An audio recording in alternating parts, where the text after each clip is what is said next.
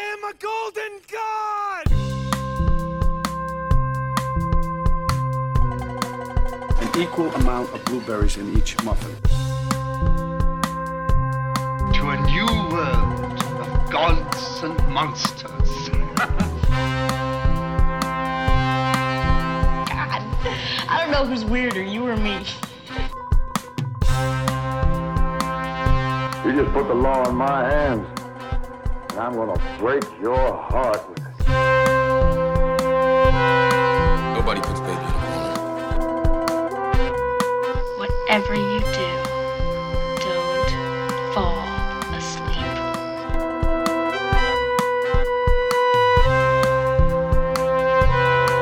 There is nothing only soul.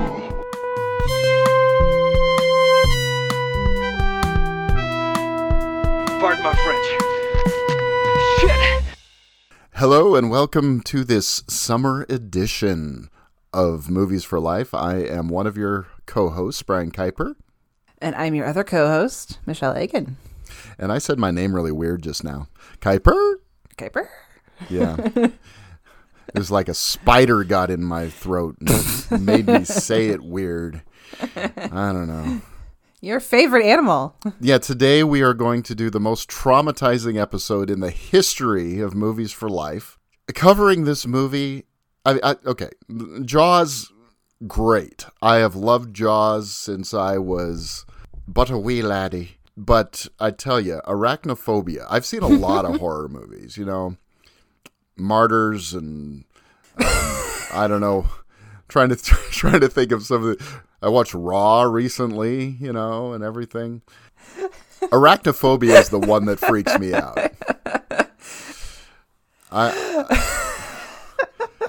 Sorry.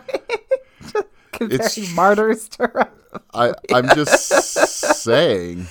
I mean, No, but I agree. You know, I mean, love this movie. Love this movie. But yeah, it still freaked me out too, to some degree. I mean, I'm just not really scared by much anymore. Yeah. Or like feel like I'm traumatized or anything like that. But Arachnophobia, and the thing is PG-13. It's a quote unquote family movie, and my gosh, this is the movie that every time I watch it, I'm just like, you know, crawling up in a little ball, going yeah. There's one part in particular that still makes me do that. I forced myself to actually watch it because usually I kind of turn away because I don't like to see it. But this time, I have a guess. I watched it and I was still like, no, thank you. Yeah. So when we get to but that, yeah, part, we're doing animal attack movies today, obviously, and Brian already gave away what they were. Sorry. That's just it not was the in way the we title usually... of the episode. I know Shush. when you know, but this is you how know we what the always do rules it. are. You know what the rules are, Michelle? What? There are no rules. The rules. I know. You can't change things up on me. Sorry. Gotta have some warning. Sorry. I didn't. We've been talking for about an hour already this morning. You know what kind of mode I'm in today. Yes. So it's my first day off of the weekend here. So I am Me too. highly caffeinated. I had more coffee than I expected because I had forgotten that I made coffee last night and poured it in my milkshake. So anyway, this is a crazy morning. I'm like charged up. You are ready to go to talk about it because this is a real. I know this is really traumatizing, but it's also a super fun movie. You gotta admit. And Absolutely. we're gonna cover Arachnophobia first, and then we're gonna do Jaws. I guess Arachnophobia is kind of more my pick for this than yours. I would guess, even so. though I love them both. We didn't really choose these that way though. Yeah, because originally we were gonna do animal attacks.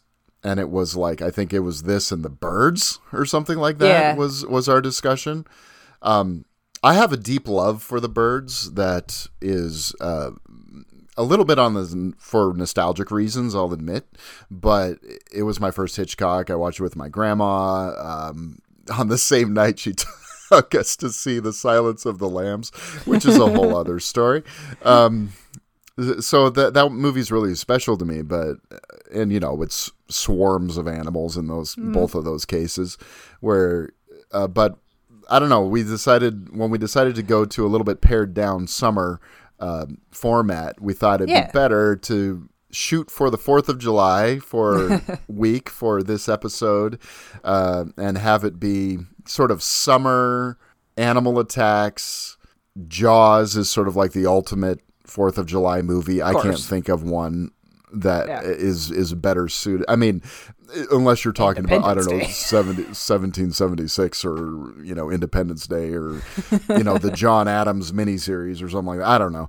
But it's Jaws. Jaws is as far as modern movies go, I mean, I can't think of a movie that is sort of better suited for being for the 4th of July, a great 4th of July movie than Jaws. And it's not really about the 4th of July at all, except that it happens to take place over that weekend. That's it.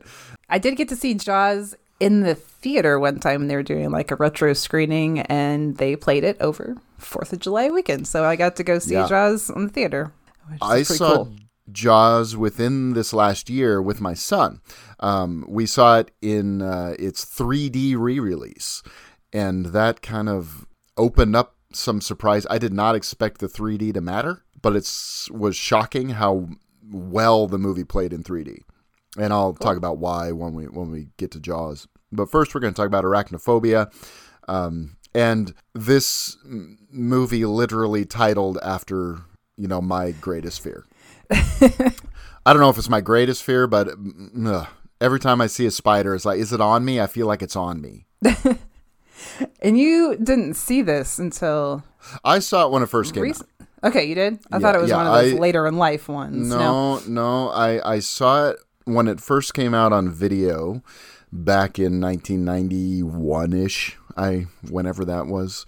I don't know. It took a lot longer for movies to come out on video back in those days. Now it's like it came out in the theater and they're already announcing the disc release of it or the VOD release of it, but not then. So I saw it back then and was really pretty terrified by it.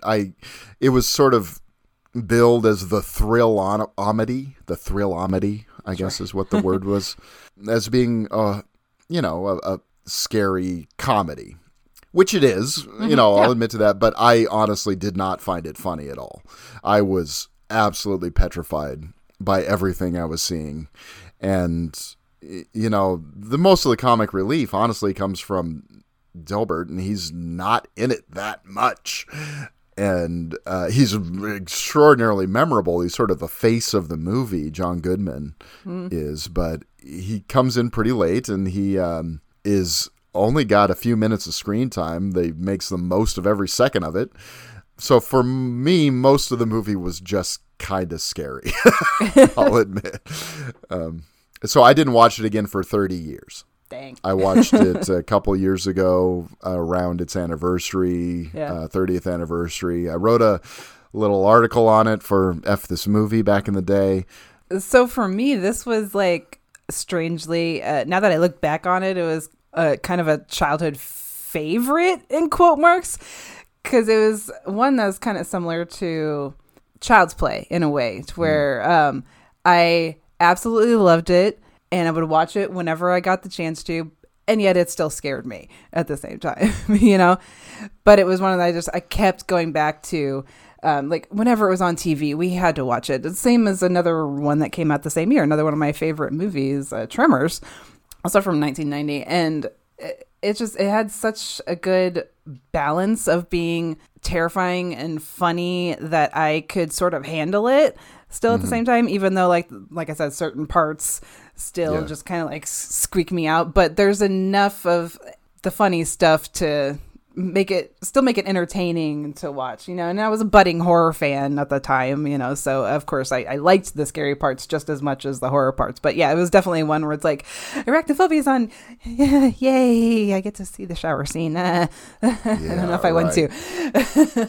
And no, I get honestly, now I would kind of watching it again and thinking about it and thinking about like my history with it, like I would almost consider this like a forever favorite, to be honest, because it's just been one that's been in my life for a long time, and I genuinely love it. And watching it again, it was exactly the same reaction to it.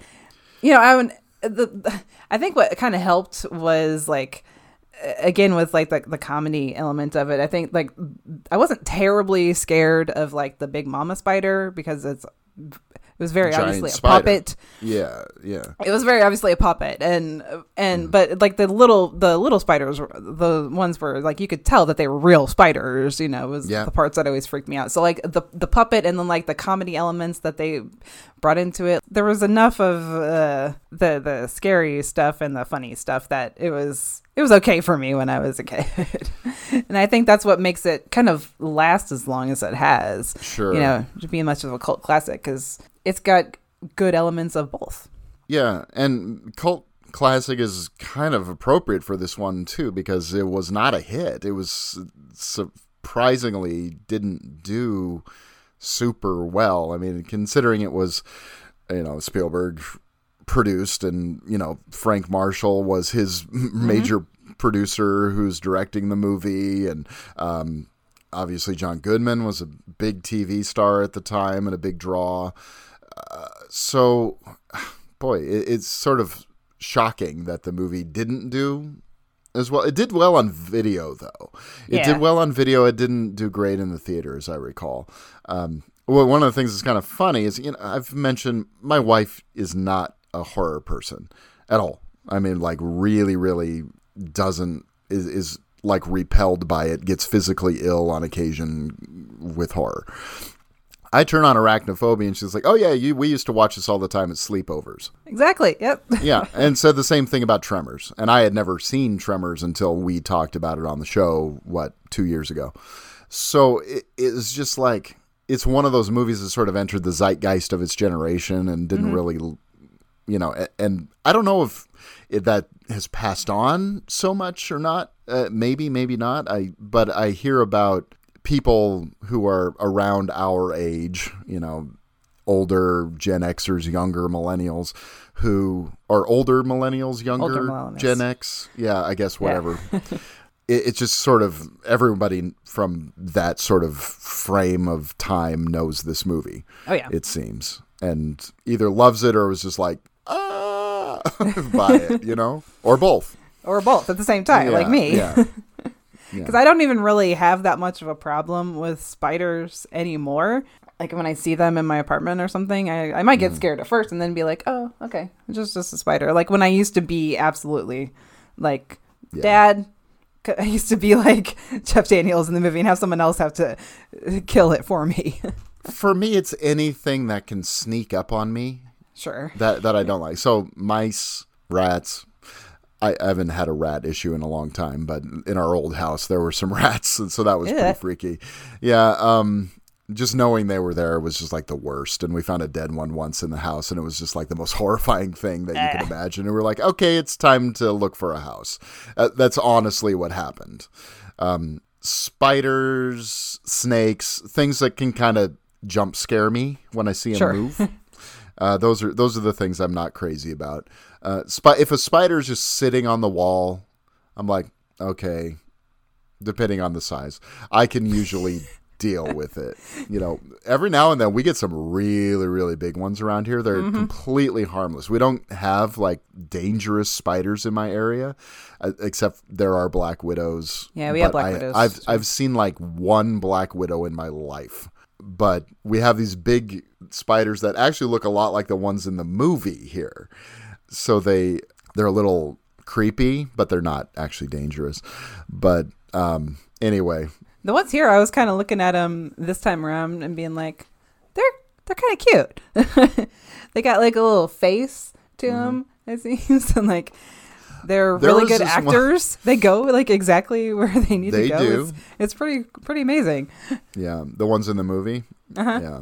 One of the things that's sort of interesting about this is, okay, this movie is 3 years before Jurassic Park, but the Venezuela scenes totally give me Jurassic Park vibes.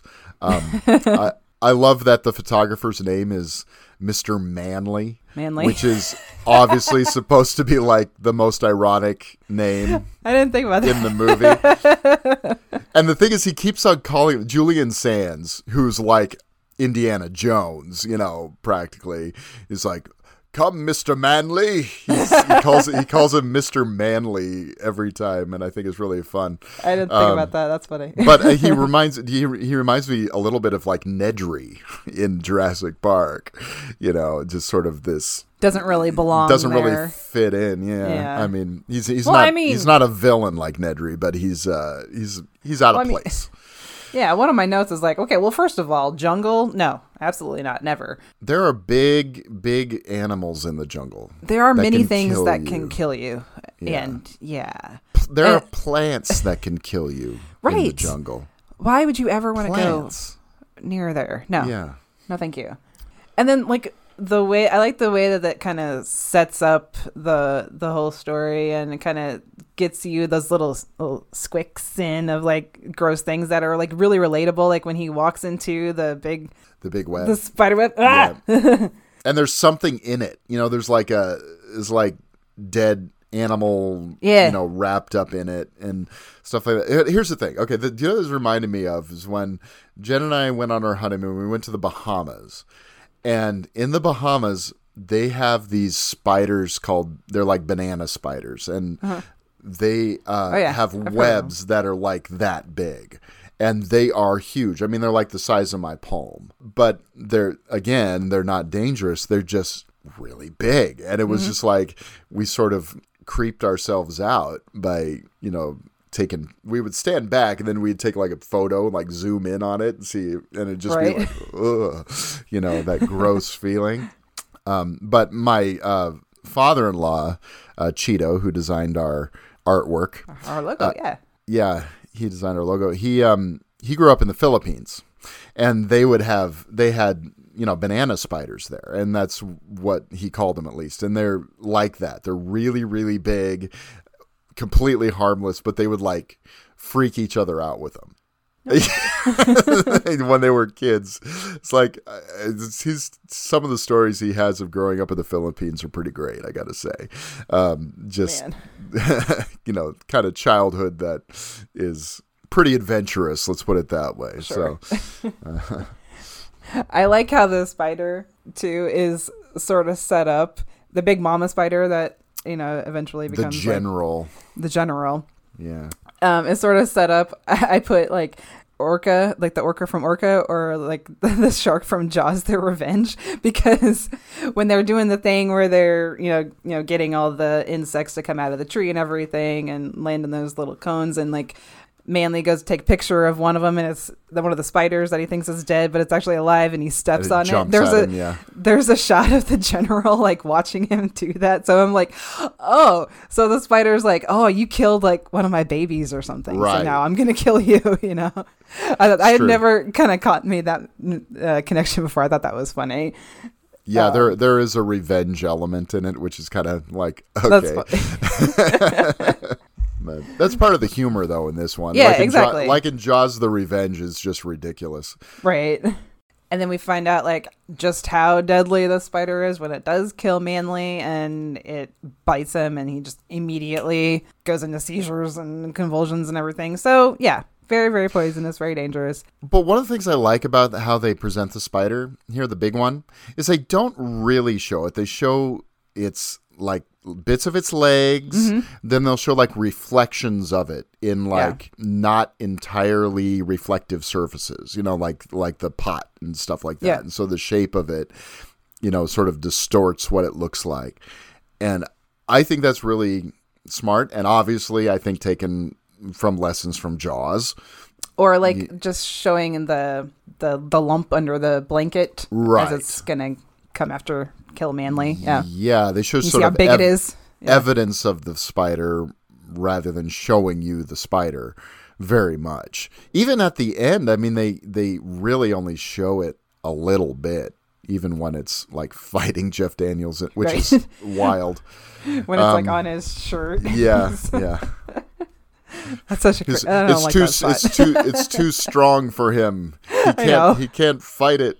That shot made me laugh this time, because I was like, dude, it is funny. It only works because you know how afraid of spiders he is, I think. But But how could he not even fight off a spider? Yeah, I know. Well, also, how could he even be in that situation without? Okay, we'll get there. We'll get there. Yeah, I'm not saying this is a perfect movie. No, I mean it is, but no. Right. It's perfect because I love it. But Yeah. no. So are we just going through like the plot, or what are we doing here? 'Cause Sure. just... Well, I don't know. We kind of are, I guess. Okay. Well, we're setting. Okay. We so don't need to do that, but that's just setting up how dangerous the thing is. I think how dangerous it more is, than and how anything. it gets to this little town. Which Hitches is a ride in very his coffin. This is very The Birds. I mean, the small town idea, and really all animal attacks movies since Jaws are either The Birds or Jaws. Okay. Or a combination of the Fair. two, right? And I because there really are the gold standard of animal attack movies. So It's like there's certain things that you have to have. Yeah. It's got to be a small town. You got to have like an expert brought in, to help out. Sure. Yeah. yeah, and you have like in Alligator, you got a cop. Sure. Here it's the doctor who's sort of filling the Chief Brody role. He's not. He doesn't really want to be in a small town, but he's in a small town anyway. Got a funny sidekick. Yeah. There's all kinds of stuff like that. So it's good though. I mean, the formulas work is the thing. But it's like The Birds, and you see sort of the evidence of the animal attacks. You kind of see the aftermath. You don't necessarily see you don't see the birds pecking out everyone's eyes. You don't see the spiders biting people all the time. You occasionally do, but not all the time. Like one of my favorite things that this one does too is like, again, just kind of showing like how the spider eventually gets to, what is his name? Ross. Right. Ross Jennings' house. I can't remember the character's name. Ross. Jeff Daniels. It's like Jeff Daniels playing Ross Jennings and his wife Molly and their family. How the spider like gets to their house, their barn area. I do kind of like the shot because like it's funny, like but it's POV. also it's funny, but it's also again kind of showing how dangerous the spider is. Like when the crow picks it up and it's immediately like. And it like drops falls dead. And That's dies. pretty funny. Yeah. That is stuff like funny that though, how it's is done. entertaining, yeah. But then it's scary because you see we all know how this is instantly deadly animal, and the kid goes and picks up his baseball right next to the thing. And it is a good way to sort of hide because the big spider is a puppet. So it doesn't look super great in a lot of shots. Like the shot where it's coming out of the doggy door, I was like, that sort of works, but sort of not really. But they only showed like the tips of the legs, exactly. though. They showed just enough to where you can get a sense of the size and everything. But I mean, doing stuff like that, like with the crow and the POV stuff, is a good way to kind of set up the tension, but it's also kind of hide the main thing until they're really ready to show it. I also kind of like how they, in a humorous way, show sort of the underbelly, sort of the darkness of a little town too. Like they make friends with the little girl and said, "Oh, I bet they're going to go off and catch fireflies." And the next cuts to her saying, "You want to go blow up a bullfrog?" Yeah. Bunny, I don't like Bunny. So I think it's really funny. And also, just like talking about the previous doctor, how he threw a party for himself to ingratiate everyone to him. And so, and he's refusing to retire. And so everyone is still listening to him rather than to Dr. Jennings. And it's just kind of like... There's a funny little small town politics. Like the sheriff that doesn't like the new big city doctor, and everybody's like... It's like, "Oh, you've been a bully since you were in the 5th grade and I taught you. I know that because I was your teacher." Yeah. And I love Margaret. I think she is and it's like it's almost too bad. I mean, I understand why they do it to accelerate the plot forward, but I wish she wasn't the first to die because she's she's such an interesting character is the thing. I mean, she's it's almost a Psycho moment where you kill off a really interesting character early, kind of like, oh, I guess we're not no one's safe, even the nice old lady that's actually going to help him out. Yeah, 'cause she's the one that, stood up to him, and there's a kind of the funny stood up for him. Sorry, Right. there's kind of the funny thing where it's like, because the old doctor won't retire, like she's his only patient. She's Ross's only patient. And there's that funny she's thing in where it's like, perfect health. yeah, she's in perfect health, and it's like, what do you think? I hoped your body was ravaged by diseases or whatever. And he Which is discussion when he joked they with just his had wife. with his wife. Yeah. And so we're also But set it's up that, also it's important. It does importantly set up that she's in perfect health, though, and then she Yes. just suddenly drops dead. and we also got to set up here in the beginning that Ross is the arachnophobe of the movie. He has a deadly fear of spiders, and he has there's a little story that he tells about like his first memory with a spider, like when he was 2 years old in his crib and the spider crawling, which comes back later at the end of the movie. And I like that part where they're moving into the new house, and one of the kids comes out and it's like, "Dad, there's a spider." And it's like, "Okay, we'll get your mom." Right. Honey, There's- come kill a spider. There's this joke that my wife and I have, and it's from The Simpsons. Homer comes in and says, "Marge, there's a spider near my car keys." And then you hear her going, "Shoo, shoo, go away." And so anyway, that's our code for "Honey, come kill the spider." Right. So Marge, come kill the spider. I can imagine you doing that. yeah. That's what I was wondering while I was watching that. I was like, oh, is this Brian and his wife? I bet, because I know he hates spiders. I honestly, sometimes she has me do it. I mean, it's just Really? like, it's interesting. Sometimes it's like I have her do it. Sometimes she has me. It's weird. I don't know. It's like we suddenly each get really brave when the other one asks us to do it. I don't know why. It's Right. funny. It's because she's not crazy about spiders either, believe me. Though she will do something weird. She will trap them in a glass and then film them attacking her camera. Why? I don't know. She showed me this. It's like, "Hey, Brian, I just wanted you to see this." And she showed me this video of a spider like attacking her, through a glass. And I'm like, "Why did you just show me that?" This is like me showing you Midsummer again. This is not. This is not Right. cool.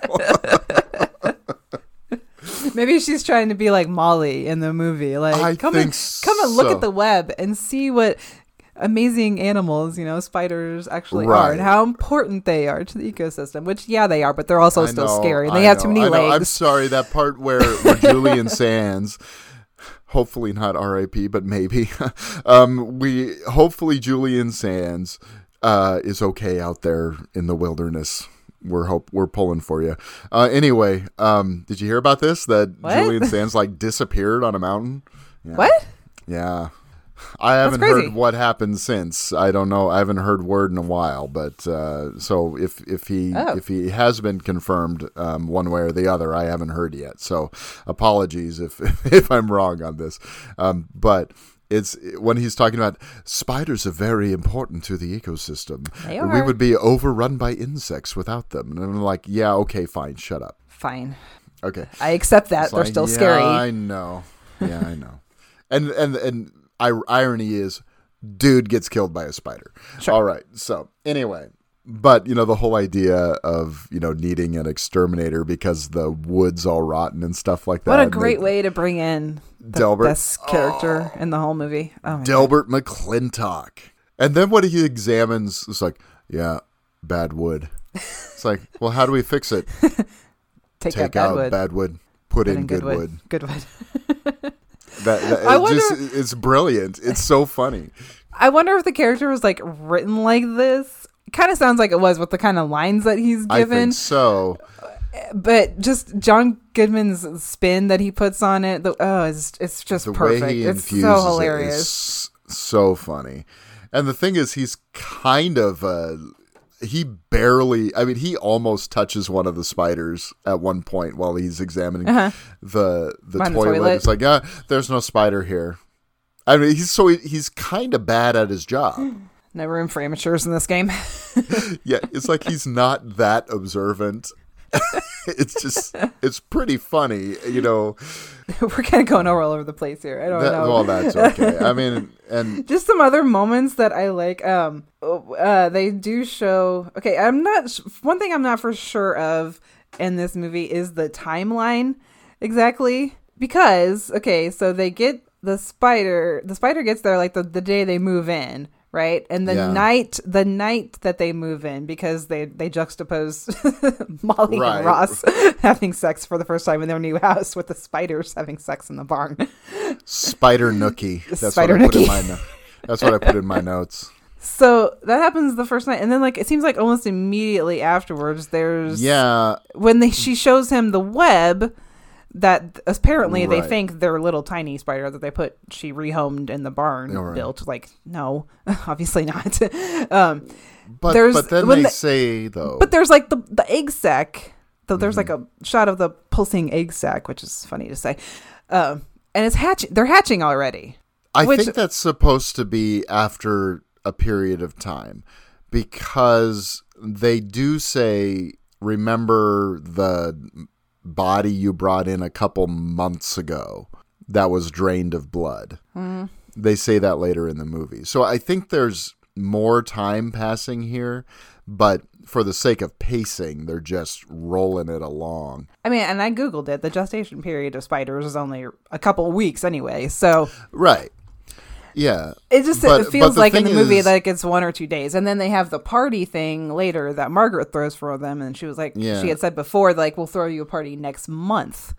So it it feels like, I don't know. I was trying to figure out the timing, and I was like, something is off. I guess they're just condensing it a lot more. And they are really making the time move quickly, I think. Yeah. So but I think it's supposed to be, several weeks before the spiders get out into the neighborhood. The party scene is fun too. Like when they had Margaret there was a party for Jennings, with the whole town there, and you meet just like see the little spiders around, and like they put the cup down on it, and I love that kind of stuff. It's so. Sometimes when I watch that kind of stuff, it's like the characters are not very observant. Like I totally would have noticed like a big ass spider right there on the table or whatever. But like for some reason it works in this movie, because again, it's like, it's funny when it sets up those little like scenarios of, how the spider like eventually gets, inside or gets into the kid's football helmet and stuff like that. It's almost like a Rube Goldberg type of thing, Sure. In a way. And then you also meet like we've seen the mortician before, but the mortician and his wife are very funny. And then you have Manly's, family. Then the mother is just like totally distraught. Yeah. There was one like when Molly is talking to the football guy, and they're talking about like his kids or whatever that are playing. I remember that the conversation is exactly, but Molly is like, "Oh, nepotism, huh?" His wife goes, "Actually, we're Baptists." That stuff kills me. Okay, and then we have this one kind of gets to me too. Margaret's death scene. Yeah. Just again the way that it's set up, and like that you think it's going to go after the cat first, which I was like, no, leave the cat alone. And then she puts the cat outside, and then like the spider's in the lampshade, and when the spider drops down from the lampshade, like that is a huge jump scare. It's huge. Yeah. Well, and we've already seen that the grown spiders, that the big ones that were in Venezuela can jump. So we know that's probably going to be a part of it. So it's pretty intense when it goes. And every time there's that kind of thing. You see it in the lampshade. They show like the little shadow of it, but I don't know. Just that was, instead of it jumping down, but it just kind of like coming down on a web. I don't know, string.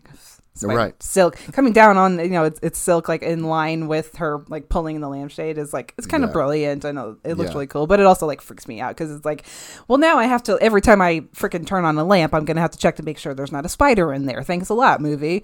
Yeah. Well, I mean, all the spider attack scenes I think are really, really good suspense sequences.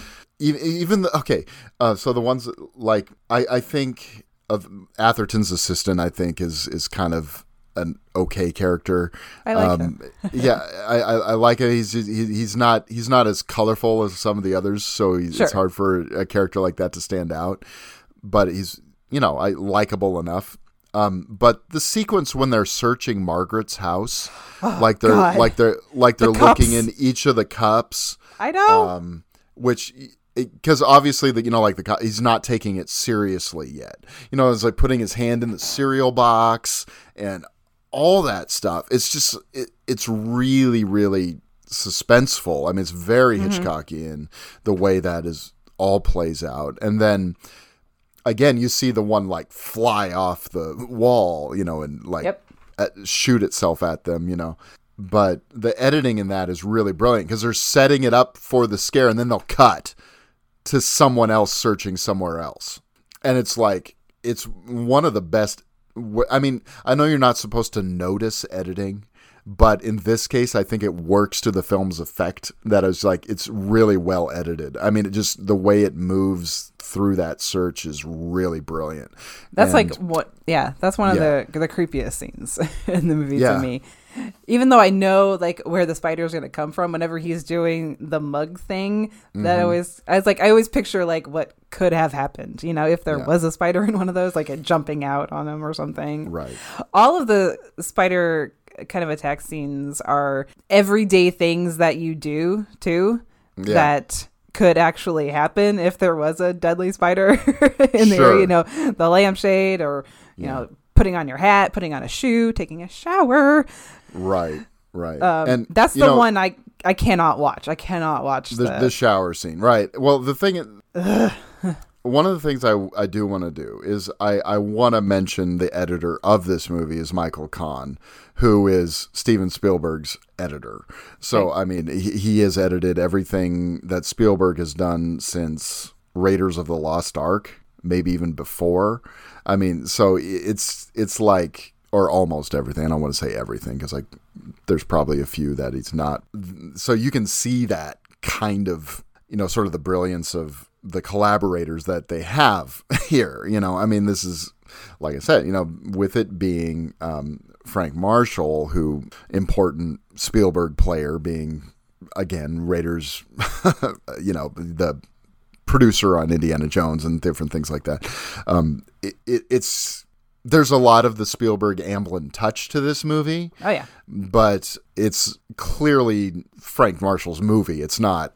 Oh, by the way, we should also mention Targets. Frank Marshall appears in Targets as the usher at the drive-in. Nice. So anyway, so all these people were friends, and that's one of the things that's kind of cool. Anyway, that's off subject, obviously, but I think even like the sequence where he sees what he thinks is the spider on the wall at night, and it turns out to be that hook. It's just like. The suspense sequences are really, really well done. And then, the popcorn. Yes. There's another like fake out that I really like too is when Ross is like just kind of doing some stuff with his papers and like a cricket jumps on his paper. Right. And he flips out because he thinks it's a spider. That's a good little moment too. Absolutely. Okay. So I sort of went on to a different subject, but we should come back to the shower scene. Well, for one thing too, there are too many people in this movie that don't take spiders seriously. Because before that, there's Metcalf dies too, right. And that's another one of those like real life things where it gets in his slipper and he puts his foot in it, and so now okay, great. So now I have to like check the lampshade and check my shoes every single time. Naturally. But when she says, he's like, some damn thing bit me. And she says, oh, it's just a spider. I was like, I'm sorry. Yeah. Just and what, a spider? What does he say? It feels like a cougar. Feels like a cougar. Yeah. I mean, that at that point I would be like, huh. That because a spider bite can be serious even if it's not quote unquote poisonous spider. Who says it's just a spider? Like, are you nuts? People who are not me, I guess. Or when when Ross is when his daughter was going over to stay with Bunny, and Ross is trying to like warn them about like there could be some spiders around, like so don't mess with them. They're all looking at him like he's like okay, whatever. Like I would be terrified if someone told me there were some dangerous spiders lurking around. Are you kidding me? Well, I mean, like when the kids are, when they're reading and stuff like that, and they show the one that's in the room, and then they just, happen to drop the book on it and stuff. That's that kind of stuff that's set up. That I think, it's another one of those balance things. That's really good. I think it's a great suspense sequence, but it's also funny. Yeah, exactly. Because I mean, in this case, this is one of those movies you can't kill the kids in this movie. No. Teenagers, sure. Fuck them kids, but you can kill one teenager. You can kill a teenagers all you want, in my opinion. In movies. Be sure to have that caveat. Always. I always feel like I gotta say that. I think it should go without saying, but yes, in movies. But children in this movie are safe. I think that's a good choice because this isn't that kind of movie. Yeah, so so for all I have written down for the shower scene is no. Well, what's funny about it is it really is set up similar to the shower scene in Psycho. Huh? You see the shadow of the spider on the outside of the curtain first, and all sorts of things that are just like it's clearly like we're gonna do the shower scene and we're gonna have a little fun with it. Fun. They think this is fun. But you know what I'm saying? They are like we are definitely homaging Hitchcock here, and we're not gonna even hide that we are. It's well done, and it's really like. I guess that's not the one that really freaks me out, though. The one that freaks me out is the popcorn. Because she just puts her hand on it and puts it in her mouth. Right. I mean, the idea that the spider ate her from the inside out is just like... Oh, my God. Anyway. But, like I said, this is the one I had to force myself to actually... Because usually the shower scene is where I kind of like... I see the spider crawling at the top of the shower curtain. Sure. I'm like, okay... we're just gonna wait until I hear that music sting, and then I can look again when it jumps on her face. Kudos to this actress. My God, she doesn't flinch. She flinches mildly. You can see her eye kind of flinch a little bit, but she does really good. Just goes down her face, then sort of goes down her stomach. It's like okay. No, thank you. Because I guess the spider was supposed to feel like the water on her face. No, I would have Right. And in the setup too, where it's like, because the spider, there's another spider in their house too that crawls into the toilet, like where the dad's just sits down. So it's another one of those things where it's like you don't know like where the scare is going to come from. Right. And this movie does that a lot in really good ways. Some of the things that are dropped in here too make it like, oh, it's this kind of movie, or is it this kind of movie? Because they talk about how the spiders, they're like little vampires, which I think is pretty funny. So this is a little bit Salem's Lot in there too. The whole bunches of vampires, in the little town idea. And then, they talk about how spiders are cannibals. Mm-hmm. I don't know. It's sort of pulling in these little teases towards other subgenres of horror too, which is actually kind of fun that they do that. I mean, for the horror fans in the crowd, Well, it's like you just have Julian Sands as Dr. Atherton with his accent and everything and his expertise. And, I love the phone call that Ross makes to him because he says, Dr. Atherton, I have nothing against spiders. Liar! Yeah. Because Dr. Atherton wants to tell him that, everybody thinks like when there's a bunch of unexplained deaths in a small town that spiders are to blame, but, we love spiders and everything. And I know, I just kind of love him as the little professor in this movie and the way he always wants a specimen. Right. Bring me a specimen. It makes me laugh. Specimen, yeah. Get me a live specimen, Collins.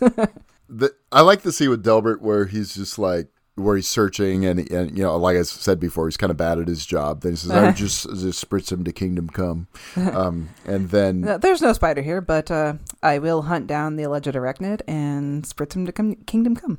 But then he sees the one outside and he uses a spray on it and the spray doesn't work. Yeah. And so... Obviously, he steps on it instead. Yeah, I'm bad. The look on his face when he's stepping on it, though, and like hearing the crunch. Yeah, it's pretty. And then good. when he meets Dr. Atherton, it's so funny. Yeah, because he's like, oh, this Delbert, saw a live one, and he's like, infestation management, always nice to meet a colleague. right. God, he just kills me in this. He's really funny. Like your basic exec. His best, right. His best line though is like, a web would suggest an arachnoid presence. A web would indicate an arachnoid presence. That's my favorite line for some reason. Yeah, mine too, actually. The climax of this movie, there are like a couple things going on at the same time. You got Julian Sands going into the barn, trying to find the general, I think. Yeah, they're trying to figure out where the nest is. Do you know what that reminds me? That actually reminds me of Jurassic Park as well. Do you know what it reminds me of? The game hunter, clever girl. Totally has that feel to it, and he gets attacked right afterwards. It's like he's mildly he's kind of impressed by the animal that's about to kill him. Sure, it's a very much like a clever girl moment. And we saw him do that thing where he was trying to like quote unquote call the spider, but like kind of tweaking the web a little bit. See, that's the part I can't watch because I'm like, you are just asking for it. It's like, haven't you seen a movie? Haven't you seen a movie? That is going to get you killed. Yes. Oh my God, they got the professor. That's pretty good. Yeah. But but in the house, when all the drones just suddenly start spilling out of the walls, every crevice and everything. That's such a great setup too. When they think that the nest is at the mortician's place because that's because that's where the body came in or whatever, and then they figure out it's actually at Jennings' own house.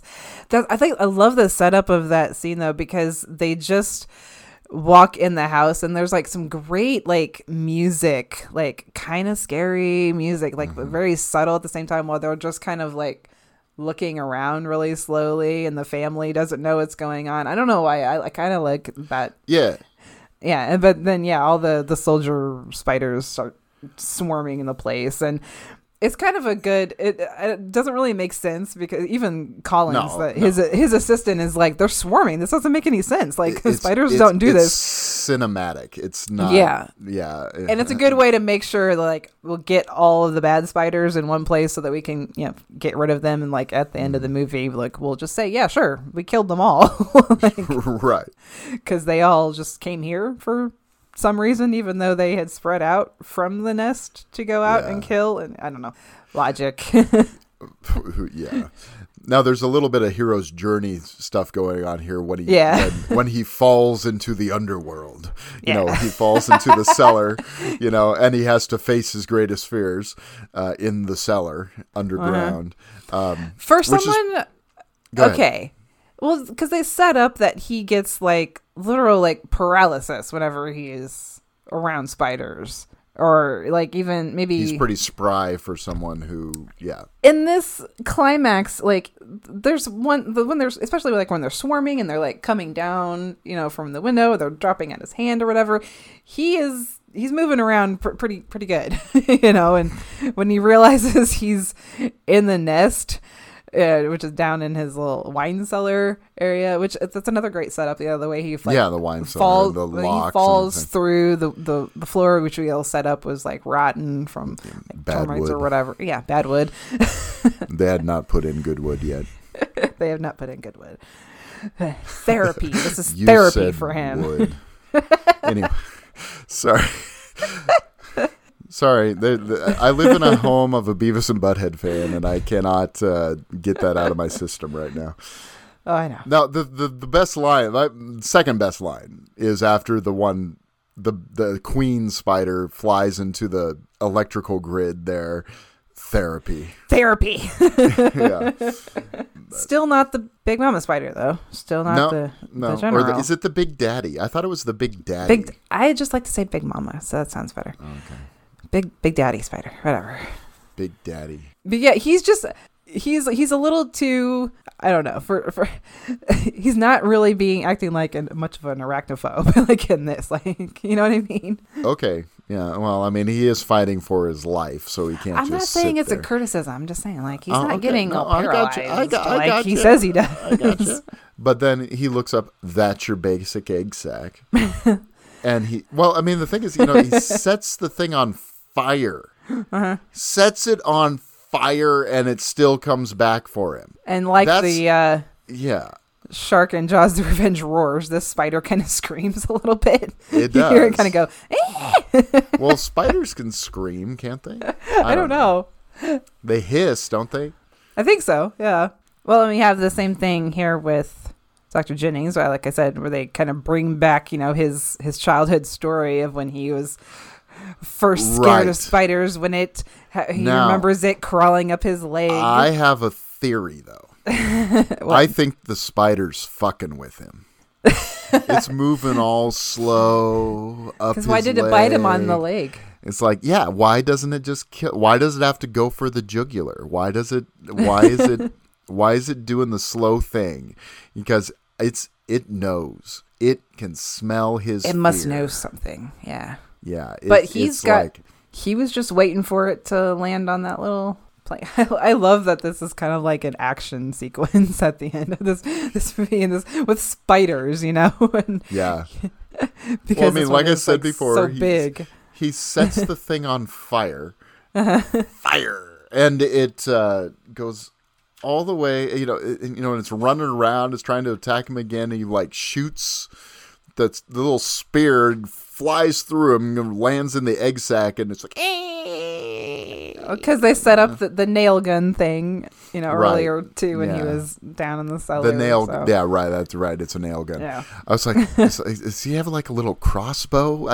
Yeah, it's my nail gun. Yeah. Sometimes the details are fuzzy. I don't know why, but it's just that's pretty great. And then they move back to San Francisco, where there are no spiders apparently, but there are earthquakes.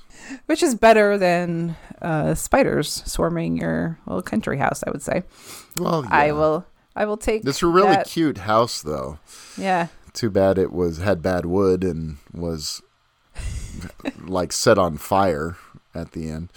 But now Jaws is Arachnophobia is a wonderful movie. It's I don't know great entertaining favorite. Jaws is one of the greatest movies that exists. But there is one thing that Arachnophobia has that Jaws does not have. What is that? Jaws does not have a closing song by Jimmy Buffett from the point of view of the shark. That's true. Yeah. So where Arachnophobia has got a closing song called Don't Bug Me. Yeah. From the point of view of the spider. That is just amazing. I think we should end the episode. No, we're talking about Jaws next. We got to end the episode with, Don't Bug Me. That's the obvious one to end with, Yeah. I'll track that down for us. Yeah. So the Arachnophobia, I know we didn't really talk. There's not much. It's another one of those movies where there's not much to get into with that, but it is. I love this movie. I'm terrified of this movie at the same time. It's like I said, it's a childhood favorite, and I kind of adore it. Right. So right. It's super fun, and it's watching it again. It was the same feelings over and over again. It was hilarious and it was scary at the same time, and I always seem to watch this movie, and then not too long afterwards, I will see a spider in my apartment, and that happened again. So I was like, the universe knows something, and it's trying to freak me out. I don't like that. But it was a little one. I took care of it. Okay. I'm glad you were able to be brave. I'm good. I was brave. Okay. All right. Another thing that I wouldn't say I'm afraid of it, but the ocean's is a thought that to me it's a little gross. Okay.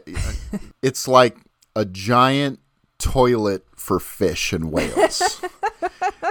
And I say that all the time when the kids want to go in the water when we go to Cannon Beach. I'm like, I'll put my feet in, but if you want to swim in the giant toilet, that's up to you. So It makes sense. I get yeah, it. I mean, I know that's what the tide is for, and anyway, but it's because it's constantly flushing.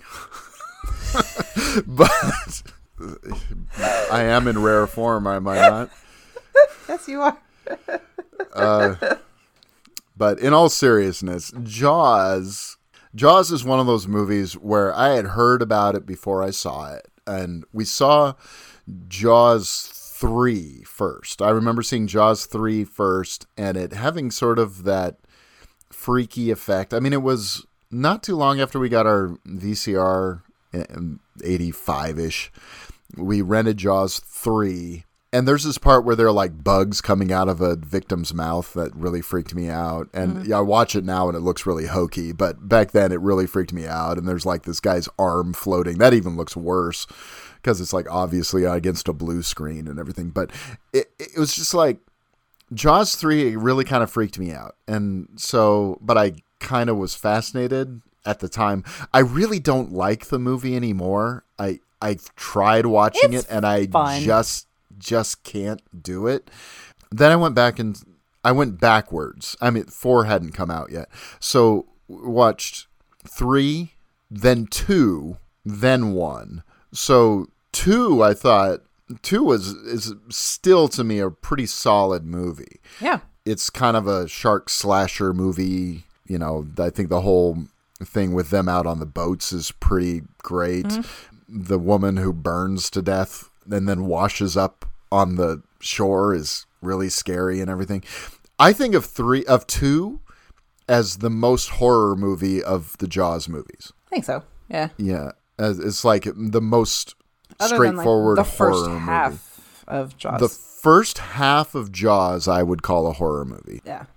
The second half, though, is like from when they enter into Quint's shop, about halfway through, to the end, feels like more like a high seas adventure movie, which I love. I mean, I like horror movies. I like Captain Blood. I mean, it's or Moby Dick or whatever. But they match. They go together. I mean, it's a story that makes sense. But they do feel very different movies because you go from this whole town. That's one of the things about this that's really interesting. Sort of technically speaking, it's very much like a Hitchcock movie. The way it's shot, the way it's blocked, it's very precise, but the way it sounds and the way it feels is very 70s. It's very Altman-esque. And especially the first half, and you have this huge population, and then the second half of the movie, you have 3 guys. So it's really interesting how they work as a movie, how the 2 different sections work as a movie. I'm kind of more impressed by it every time I see it. And seeing it in 3D really brought out how brilliant Spielberg's compositions are. Because when you see it in 3D, you've got people in the foreground, people in the background, people in the mid, and just the way they're placed in the frame is really, really brilliant. And the use of space and makes them look different sizes in the frame. It's really astounding. And that really just popped in 3D. And I didn't think 3D was going to matter a bit with this movie. But it was like, wow, this is one of the best movies I've ever seen in 3D. Even though it doesn't have a lot of stuff popping out at the camera. Except for like when the shark opens its mouth and comes towards camera in that famous shot. But it was just like, wow, Spielberg is just the mise en scène, just the way he sets up a frame is incredible. Yeah, this time around, I was kind of more watching it for that. Like, I always used to watch Jaws just for the Jaws part. Great old story. But this time I was really looking at the shots and the composition. Like, one of my favorite things was just in the opening sequence when the guy is getting undressed on the beach with the sunset. But I was like, holy shit, that's a beautiful shot. It really is. And then when she's swimming, and like for some reason I love the water sparkling like all around her. I think that's absolutely gorgeous. And just some of the other on the orca when he's the shot from overhead of the shark when Brody is up on the mast or whatever. I was like, that's brilliant. And then there's the famous one of, going through the Jaws that's on display in Quint's office. Right. There's that. I was like, damn, this is, I don't know why. Like, I always kind of knew, it's something that you always know, like, in the back of your mind, but when you're really watching for it and, like, really watching the frames and, like, that's pretty brilliant. Spielberg's stories are so good, he's almost like an invisible technician. Right. Because his shots are just as precise as, or maybe not just as, I mean, when we're talking about someone like Kubrick. Right. But you know what I mean by that, though. He's like sneaky with it, yeah. Yeah, it's in a sneaky way, whereas you watch a Kubrick movie and you're just, like we just talked about 2001, it's like pretty obvious. This is like, he made this way, whereas Spielberg, it's like, oh, okay. I mean, it's just a means of telling a story. But it's so brilliantly done that you just kind of don't realize unless you look for it how incredible. And it's amazing to me that this is his second theatrical feature film. Okay, Sugarland Express and Jaws, and he's already like fully formed as a director. It's remarkable. I mean, who does that? Unless you're Orson frickin' Welles or something like that, or the Coen brothers. But even they, I mean, have gone back and tinkered with some of their older movies to make them a little tighter as far as editing and things like that go. But this movie, I mean, is essentially a perfect movie. I mean, obviously but there are things that if it had gone as he originally planned, it wouldn't be, I don't think. Yeah, exactly. And I just want to clarify something. I thought about how I really meant it when I said I had a slight criticism of Jaws this time. I don't think it's so much a criticism as it is a preference. No, I get what you're saying though. Yeah, and I how you're talking about it, like the first half of it being more horror and the second half being more like swashbuckly, and I don't know, something about it. It was more like a feeling that I got this time, like after we actually see Brody sees the shark for the first time, sees how big it is or whatever, and then there's a whole thing with like setting up what they're doing with the barrels and stuff, and there's that like super adventure like pirate music kind of thing. And I was like, well, that kind of like spoils the tension a little bit for me. But I mean, I think it's more just like I prefer the mood of the first half of the movie than and I think that's one of the things that Williams is doing in that sequence is marketing that we've kind of left the horror behind, that we are now in an adventure story. Yeah. This is like Horatio Hornblower, and I think that's my sense of it. And I wonder if that is what Spielberg felt too. Because I mean, one of the great collaborations ever is got to be Steven Spielberg and John Williams, despite the fact that Williams didn't write a song from the shark's point of view for the end credits. He should have. I mean, he should have. Deepest, bluest, my head is like a shark's fin. Deepest, bluest. Anyway,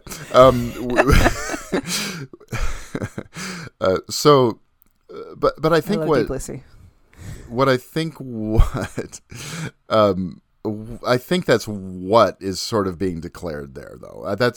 So I think I get what they're doing. But I also do see your point. I don't know. I think I'm fine with it being an adventure story at that point. Because at the same time, that also kind of lulls you a little bit because exactly. It's like an adventure. It's fun. We're going to catch the shark, and then like when it gets to like some of the really horrific stuff, like when like all that horror is brought right back, like when Quint gets killed. And you're like, oh, shit, that's right. Even before. I think when the shark attacks the boat at night, I think that's one of those sequences where, because it's out of the blue, it's because we've really been lulled by that point.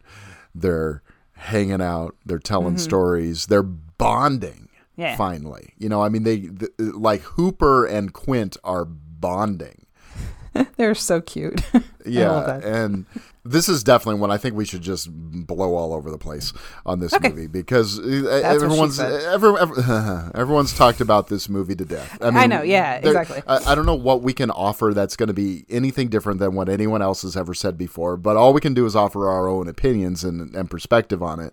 Our own feelings and thoughts. Sure, yeah. Yeah, but I think for me the best scene in the movie is the scene at night in the orca. Sure. That's everybody's favorite scene. Yeah, I mean, I know it's obvious, but there are a few. Maybe that's what we should do. We should just think what are some of your favorite parts of the movie, and I think this one. I mean, this is the obvious one, but let's go ahead and chat it real quick. Which is, and this is something I never really realized, but the the USS Indianapolis speech is incredibly important to Quint's motivation. For the end of the movie, because without that discussion, I mean, of, his friends being, bitten in half, why does he have this vendetta against sharks? Why this shark? Why does he push the orca past its limits? He's damaging his own vessel. Why does he break the radio when they're calling for help? Yeah. Right. Because he's become Ahab. He is Captain Ahab, and he has to kill this thing because it killed his friends. I think that's what it comes down to. I saw an article that I read before I watched this again about how Quint was like the most tragic figure like ever in like movie history, like according to this one writer.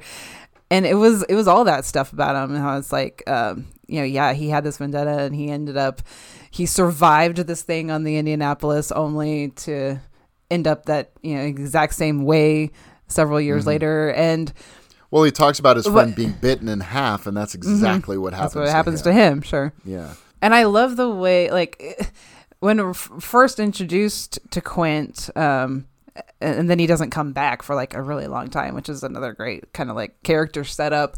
I want that tattoo, by the way, of the drawing that he does on the chalkboard. And that's one of the things it's I thought so cute. About. So Quint drew the picture, right? Yeah, I'm pretty sure he did. I'm pretty sure he did, because I mean, who would have that sick sense of humor to draw a picture of the giant shark with a little boy in its mouth? Or it could be showing how big the shark is. That could be a full-grown person, Yeah. But just kind of the way that he's introduced at first, and he doesn't end up being the character that you expect him to be. You expect him to be like excuse the pun, like a salty old fisherman, and he kind of is in some scenes, like when he's testing Hooper on his knots and everything. Right.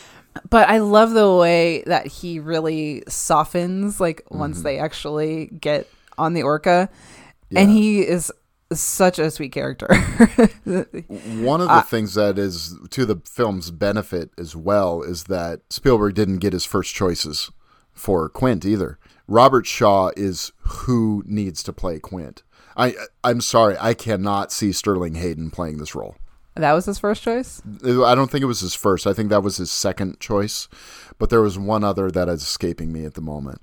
But it was just like, I don't see it. Where Robert Shaw, he brings a humanity to it that I don't think Sterling Hayden would. And I'm not dissing Sterling Hayden. We have sort of this running joke with Anthony, and, right. And I don't. You guys are so mean to Sterling Hayden. I'm messing around with it. To be honest with you, I do think that he can be miscast. Let's put it that way. I don't think he's right in The Godfather, for example. But at the same time, he's a great strength on screen. But Robert Shaw has a humanity that he infuses. And part of it is he expanded that USS Indianapolis speech significantly himself. As I recall, either it wasn't in the script or it was just like a really short like mention of the Indianapolis. And he fleshed it out, made it very personal. And the way he delivers it, essentially, most of it is a one-take thing, and that it has a few insert shots, a couple different angles on a couple things, but most of it is him kind of to the side, sort of side glancing at the camera with Hooper sort of in the blurry background next to him. And it's just like, it's intense. It's intense, but he's not emotional about it. No, that's part of what makes it so effective. Yeah, that's what I was about to say too. That's why it works so much better than if it was something that was like a super emotional scene. I don't know. Like coming from this character, it's so much more intense that he doesn't get emotional about it because you can still see that behind him, you know? Right. You know, and there's just something about that, the chemistry between those three actors that I mean, I cannot see anyone else in these roles. I know. Which is I love the sneaky humor of this movie too. It gets to me like every single time, like from the moment like every little thing that Hooper's my favorite. I can't help it. Hooper's really so funny. Well, when they're comparing wounds, like we were saying before, it's there's such a great bonding moment. it's a great bonding moment, but that part, I think he almost breaks character because he like pulls open his shirt and you're wearing a sweater. And Brody says you're wearing a sweater, and Hooper kind of goes, no. Doesn't Quint say that? No, it's Brody off camera. It's I'm like 99% sure it's Brody, but he just and he's just no, but it looks like he's taken off guard by it. And there's something about, again, just enough of that sort of improvisational nature within this wonderful tight structure of the film, you know, that makes it work. I mean, because there are some things like Spielberg was like, how do I make this work when I don't have a shark that's working? How do I make this movie work? Well, great characters. What you do is you have he realized that, I think, but also then he's like, okay, how do we solve this problem? Barrels. The barrels will indicate the presence of the shark. I mean, even when they do show the shark, like the dock at the beginning when the dock gets pulled down. And that's an interesting scene too. Can we talk about that? Is there more that you want to talk about with the U.S.? I mean, everyone's talked about the USS Indianapolis speech. Yeah, I love just like the show me bonding. The way to go home. I love that. That's how I wanted to start. I was gonna start singing. Show me the way to go home. Yeah, tired and I want to go to bed. I just wanted to say that that's always been like one of my favorite scenes too, but. Again, because I had read that article about Quint and just kind of made me looking more at his character, the bonding and like kind of the true joy and respect, you know, that's happening between him and Hooper in that scene is really sweet because they kind of have like a little contentious. Well, of course they do. I mean, because throughout the movie, because Hooper's the expert, but he doesn't have like the experience of Quint. So one of the things that's interesting though is that when they catch the tiger shark, I think they both know that it's not the shark because they show Hooper, you know, measuring the mouth and showing that that's how he knows. Yeah, Quint is looking from his boat. He's looking from the orca. They show him sort of at a distance and he's just kind of shaking his head and laughing at the people on the shore. He's like, that's not the shark. He just knows. I mean, there's that instinct of him. So, I mean, it sets up sort of in a way, the characters being two sides of the same coin. I mean, both having, obviously, there's a great line where it's like, you pay for all this to yourself? Yeah. It's like, so really? You rich? Yeah. You rich? Yep. He's just so matter of fact. I think that's so funny. He's just like, yeah. Just me or the family? Is that something like that? Yeah. It's pretty good. I love that part. So I think that's really fascinating. So when they finally do bond, because like, because he's saying, college doesn't teach you everything, you know. Your fancy education doesn't teach you. City hands. Yes, the city hands. It's like he doesn't give you the all that education doesn't help you admit when you're wrong, you know, that kind of stuff. It's pretty good stuff. And obviously his response is to be like an immature kid and make faces at him. I know, but that's hilarious. It's excellent. I mean, it's... Or like when he's first introduced and he's trying to tell the guys like you're overloading the boat and everything. It's like, ha ha ha, they're all gonna die. Yeah. he's just so perfect at delivering those kind of lines. You're gonna want to let that breathe. Nothing. Nothing. She's pouring the wine. He just pours that whole huge tumbler full of I know. full of wine. It's great. But just Robert Shaw, I think, just kind of has, like, again, with the way that his character set up and the way that his look in the movie with the sideburns, and he looks very much like an old fisherman, like he's supposed to be. You know, when he smiles and laughs in that scenes, it feels so genuine, and to me, it's very cute. That's not a good word, but you know what I mean. I really feel that. You really feel like this is the real him. There's also a line that didn't really dawn on me, and sort of a part that didn't really dawn on me until this viewing, which is weird. I've seen this a billion times. I don't know how many times I've seen it, but I didn't really think about this before. At the end of the speech about the Indianapolis, he says, "I'll never put on a life jacket again." And then there's the part after he's pushed the boat, it's basically signed their death warrant. I mean, as far as the life of the boat goes, I mean, it's no longer working. He's pushed it just like the shark. He did the throttle right.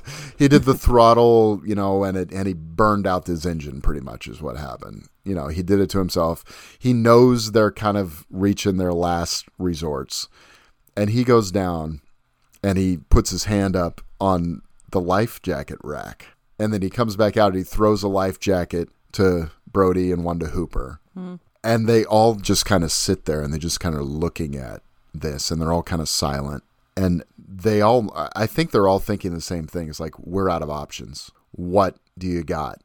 And then he's like willing to finally say he's realized, I think, that he's gone too far. This is Quint, that he's kind of fucked up.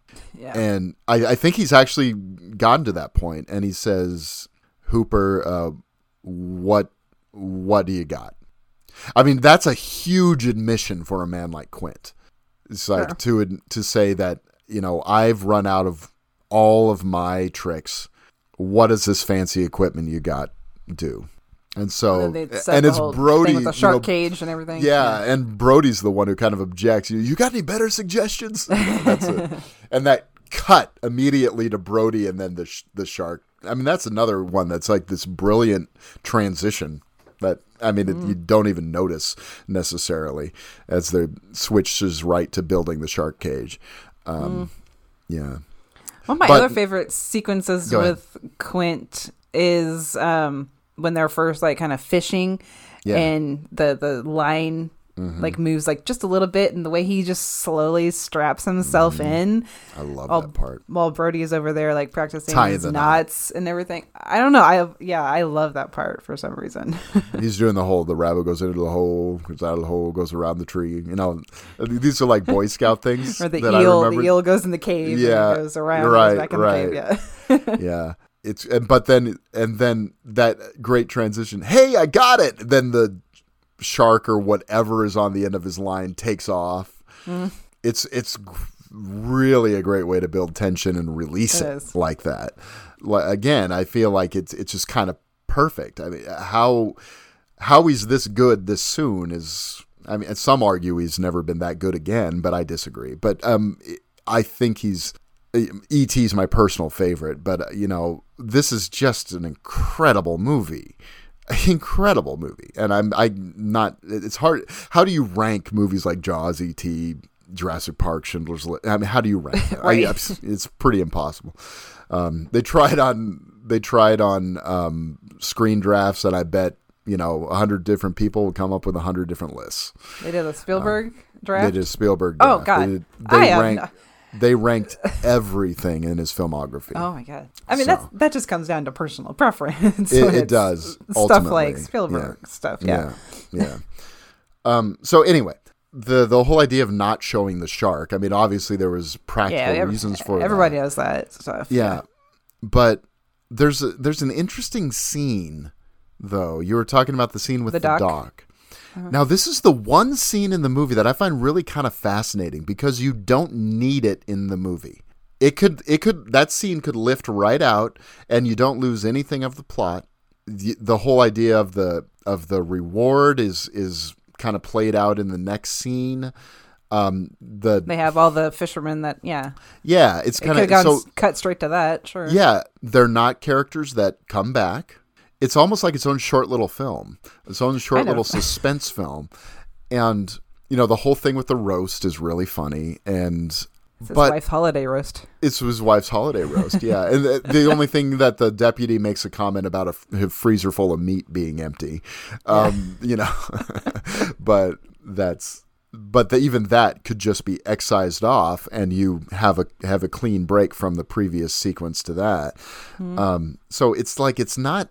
But somehow I would never want to lose the scene though, because I know. there's This something time watching about it, I was like, I really like this scene. yeah. It adds to the texture of it. It's again, it's that shot day for night thing, and you can kind of tell because it's that very blue, and it's just a fantastic. The one thing it sets up is the idea that you can not see the shark, but see the effects of the shark. So you can see the moving dock coming back towards him. I think that probably gave Spielberg the idea later when the shark wasn't working in the scenes he really wanted it to work. And he said, I can use the barrels. The barrels, sure. And so that's the one thing that seems to really make it. But as far as plot, it doesn't forward the plot at all. But at the same time, it's a reminder that this is a 70s film, and not everything in 70s films have to apply to the plot. And I hate it when people say everything has to be about the plot. Who cares? That's not what we're doing here. Why can't we just if it's good and it doesn't slow it down, if it doesn't mess up your pacing, then who cares? Leave it in. Why can't we just do a good, fun suspense, like horror-y type sequence, which is basically what it is. And it's also kind of, I think the shot of them, like the dock falling and them falling in the water is kind of funny too. Yeah. They're kind of like sneaky funny, but yeah. Can we go home now? All that, it's really funny actually. We better stop this before somebody like catches us or like turns us in or something. But it's also, it's good. I mean, it's something that like a lot of horror movies, take from, like just being very suspenseful without actually, seeing what it is. But yeah, like you said, just kind of showing the effects of it, like the way that the dock is pulled out so far, and then the way that it comes back, it just kind of, it shows like how aggressive and dangerous, whatever is underneath the water that, we hopefully get to eventually see, is, but you just gotta set that up first. You gotta ramp it up in the viewer. And then that's what a scene like that does. It definitely does. Thinking about the characters, Chief Brody. Okay. Now, this is my working assumption of this movie. Chief Brody has moved from New York, right? I suggest he has changed his name from Sonny Grasso of the French Connection and the Seven Ups. He's had enough of that world, that undercover, the gritty William Friedkin world, and has decided to move out to Amity Island where nothing exciting ever happens, and maybe to hide out from the drug lords that are on his tail or something like that. So this is a direct sequel to French Connection and the Seven Ups. Now, Chief Brody is... If that's how you want to see it, you go right ahead. Absolutely. Absolutely. And then later, he decides to move back to Broadway and become a choreographer. Aww. And so to me, they're all in the same universe. I'm just kidding. I don't think all that jazz quite fits into into that continuity. But I stand by my idea that it stands in, that it works in the French Connection continuity. But Brody's interesting, of course, because obviously doesn't like the water. That's one of his. Kind of like an arachnophobia. Yeah. Well, it is. It is. I mean, that's a obvious, I think, connection that was. There's also a pretty obvious like Spielberg connection between the two movies that we talked about today. Yeah. Yeah. But I love that first scene with him and his wife. Oh yeah, it's like the yard, not too far from the car. It's like, how's that? Sounds like you're from New York. Yep. Lorraine Gary is tremendous in kind of a thankless role, but she's really great. And there are a couple of scenes. I think for me the family sequences kind of get overlooked. There's the part where Michael comes in and he has cut his hand on the swing. Say, I got attacked by a vampire. And he's got sort of a speech impediment. I love that he has sort of, he says vampire, like a little kid does. It's very natural. And I think that naturalistic stuff. And one of the things I realized, I've always thought it was funny that there were two phones on the wall, and he picks up the wrong one first. I didn't really understand that before, but it's almost like this is the emergency line. Yeah. So he picks up that emergency line, and there's sort of interesting thing happening here that I think happens throughout the whole town sequence. The first half of the movie is you have him in the foreground talking about this thing that's going on, and then you have them in the background dealing with his hand being cut and everything like that. Mm-hmm. And the whole and there's sort of like an audio foreground and an audio background too. So and it happens throughout the movie. I think when it comes back in like the town hall meeting, it says, are you going to close the beaches? It's like, yes, we are. And then the mayor, only 24 hours. And you hear someone shout up, 24 hours is like 3 weeks. Yeah. It's just all these textures of sound and visuals. And so, like I said, you can really see the foregrounds and backgrounds and the deep focus and all that stuff, split diopter, all the things that he's using visually. He's using the same kinds of things auditorily as well. And I think that it's incredible. And one of the, like when the water laps up over the camera, you hear like the sound changes to like you're underwater. I mean, it's just details like that they had to do. They had to make that happen because they probably couldn't use half the audio that they recorded on production, because wind and everything out in the elements out there. Well, but for scenes in like you were talking about the town hall meeting, I noticed that this time too, where it's that 70s, that Altman thing of like all these different conversations going on at the same time, where like there's not really even the people that are closest to camera, like that's not necessarily the most important or the loudest conversation. It's just as loud as whatever conversation the people behind them are having.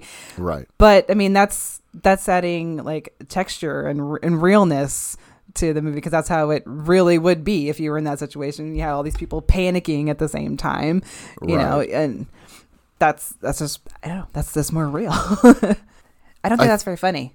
I just don't think that's funny. I just don't think that's funny. I love that part. I love that part. And she's the one, are you going to close the beach? She's like a motel owner or something like that. You'll never be an islander. You weren't born here. You're not an islander. Yeah, right. But the family stuff, I think, kind of gets overlooked because there's some really great moments. I love the scene where the little boy is imitating him. Yeah. I mean, everybody loves that scene. That's so beautiful. And her watching them is just as beautiful, Oh, I know. And then after Michael sort of gets the scare and he's taken to the hospital, it's like, do you want anything from home? Your cars. Ice cream? Coffee. But then Brody hands him, is it David, the younger one? I can't remember. And Michael says, and Sean. Sean. Sorry. So hands Sean over to her and says, well, you want to take him home? And she asks, to New York? And he says, no, home here. Yeah. That's also a really interesting sequence because the mayor is just shaken to his core. And he's like, my kids were on that beach too. Yeah. Don't be the mayor from Jaws. Never be the mayor from Jaws. Never be the mayor from Jaws. I mean, he's just going to ignore this particular problem until it swims up and bites him on the ass. So you can kind of see why people latched onto this movie during COVID, because there was sort of this, obviously lots of, people in authority, mistrust of, or people ignore, like politicians in particular, ignoring that there was a problem. This, in a way, seemed to be like a better analogy to it all than like a zombie movie or an outbreak movie. This just made more sense in a lot of ways because the mayor is and the fact that this was made 50 years ago almost makes you realize, how much do people really change? How much do systems really change? How much do politicians and things like that really change. I like Mrs. Birdie's like kind of subtly funny. What is her name in the movie? What's her first name? Ellen. Ellen. God, I have bad memory. She has some nice little like subtly funny moments too. That's like she does. She's lots. That's one of my favorite parts of the movie this time around, because I was like, I already know all like the cool stuff with the shark and everything. Like I want to pay attention to like the other like little stuff, and it was mostly the humor that I picked up on this time around. Yeah. And I love the part where Michael's like early birthday present is that boat, and Brody is like telling him to get out of it, and she's like, no, he's in a boat, he's not actually going in the water, it's okay. And then she looks down at the picture in the book of the shark and is like, did you hear your father? Get out of the boat. I remember my mom distinctively bringing up that part, thinking that was really funny. It is. And speaking of my mom, this is really one of the weirdest things about this movie to me. Okay. Is the actress that plays Mrs. Kittner, Lee Fierro, looks exactly like my mom at like 35. It is wild. So even I remember like wedding pictures. My mom had my parents' wedding pictures. She's wearing like this floppy hat, just like Mrs. Kittner's wearing on the beach. Yeah. I'm like, It is uncanny. I mean, glasses, hairstyle, everything. It's eerie in a way. Anyway, that always has kind of been one of those things where it's like, hey, my mom just slapped Chief Brody, Go mom. Yeah. Even though you slapped the wrong person, but whatever. Well,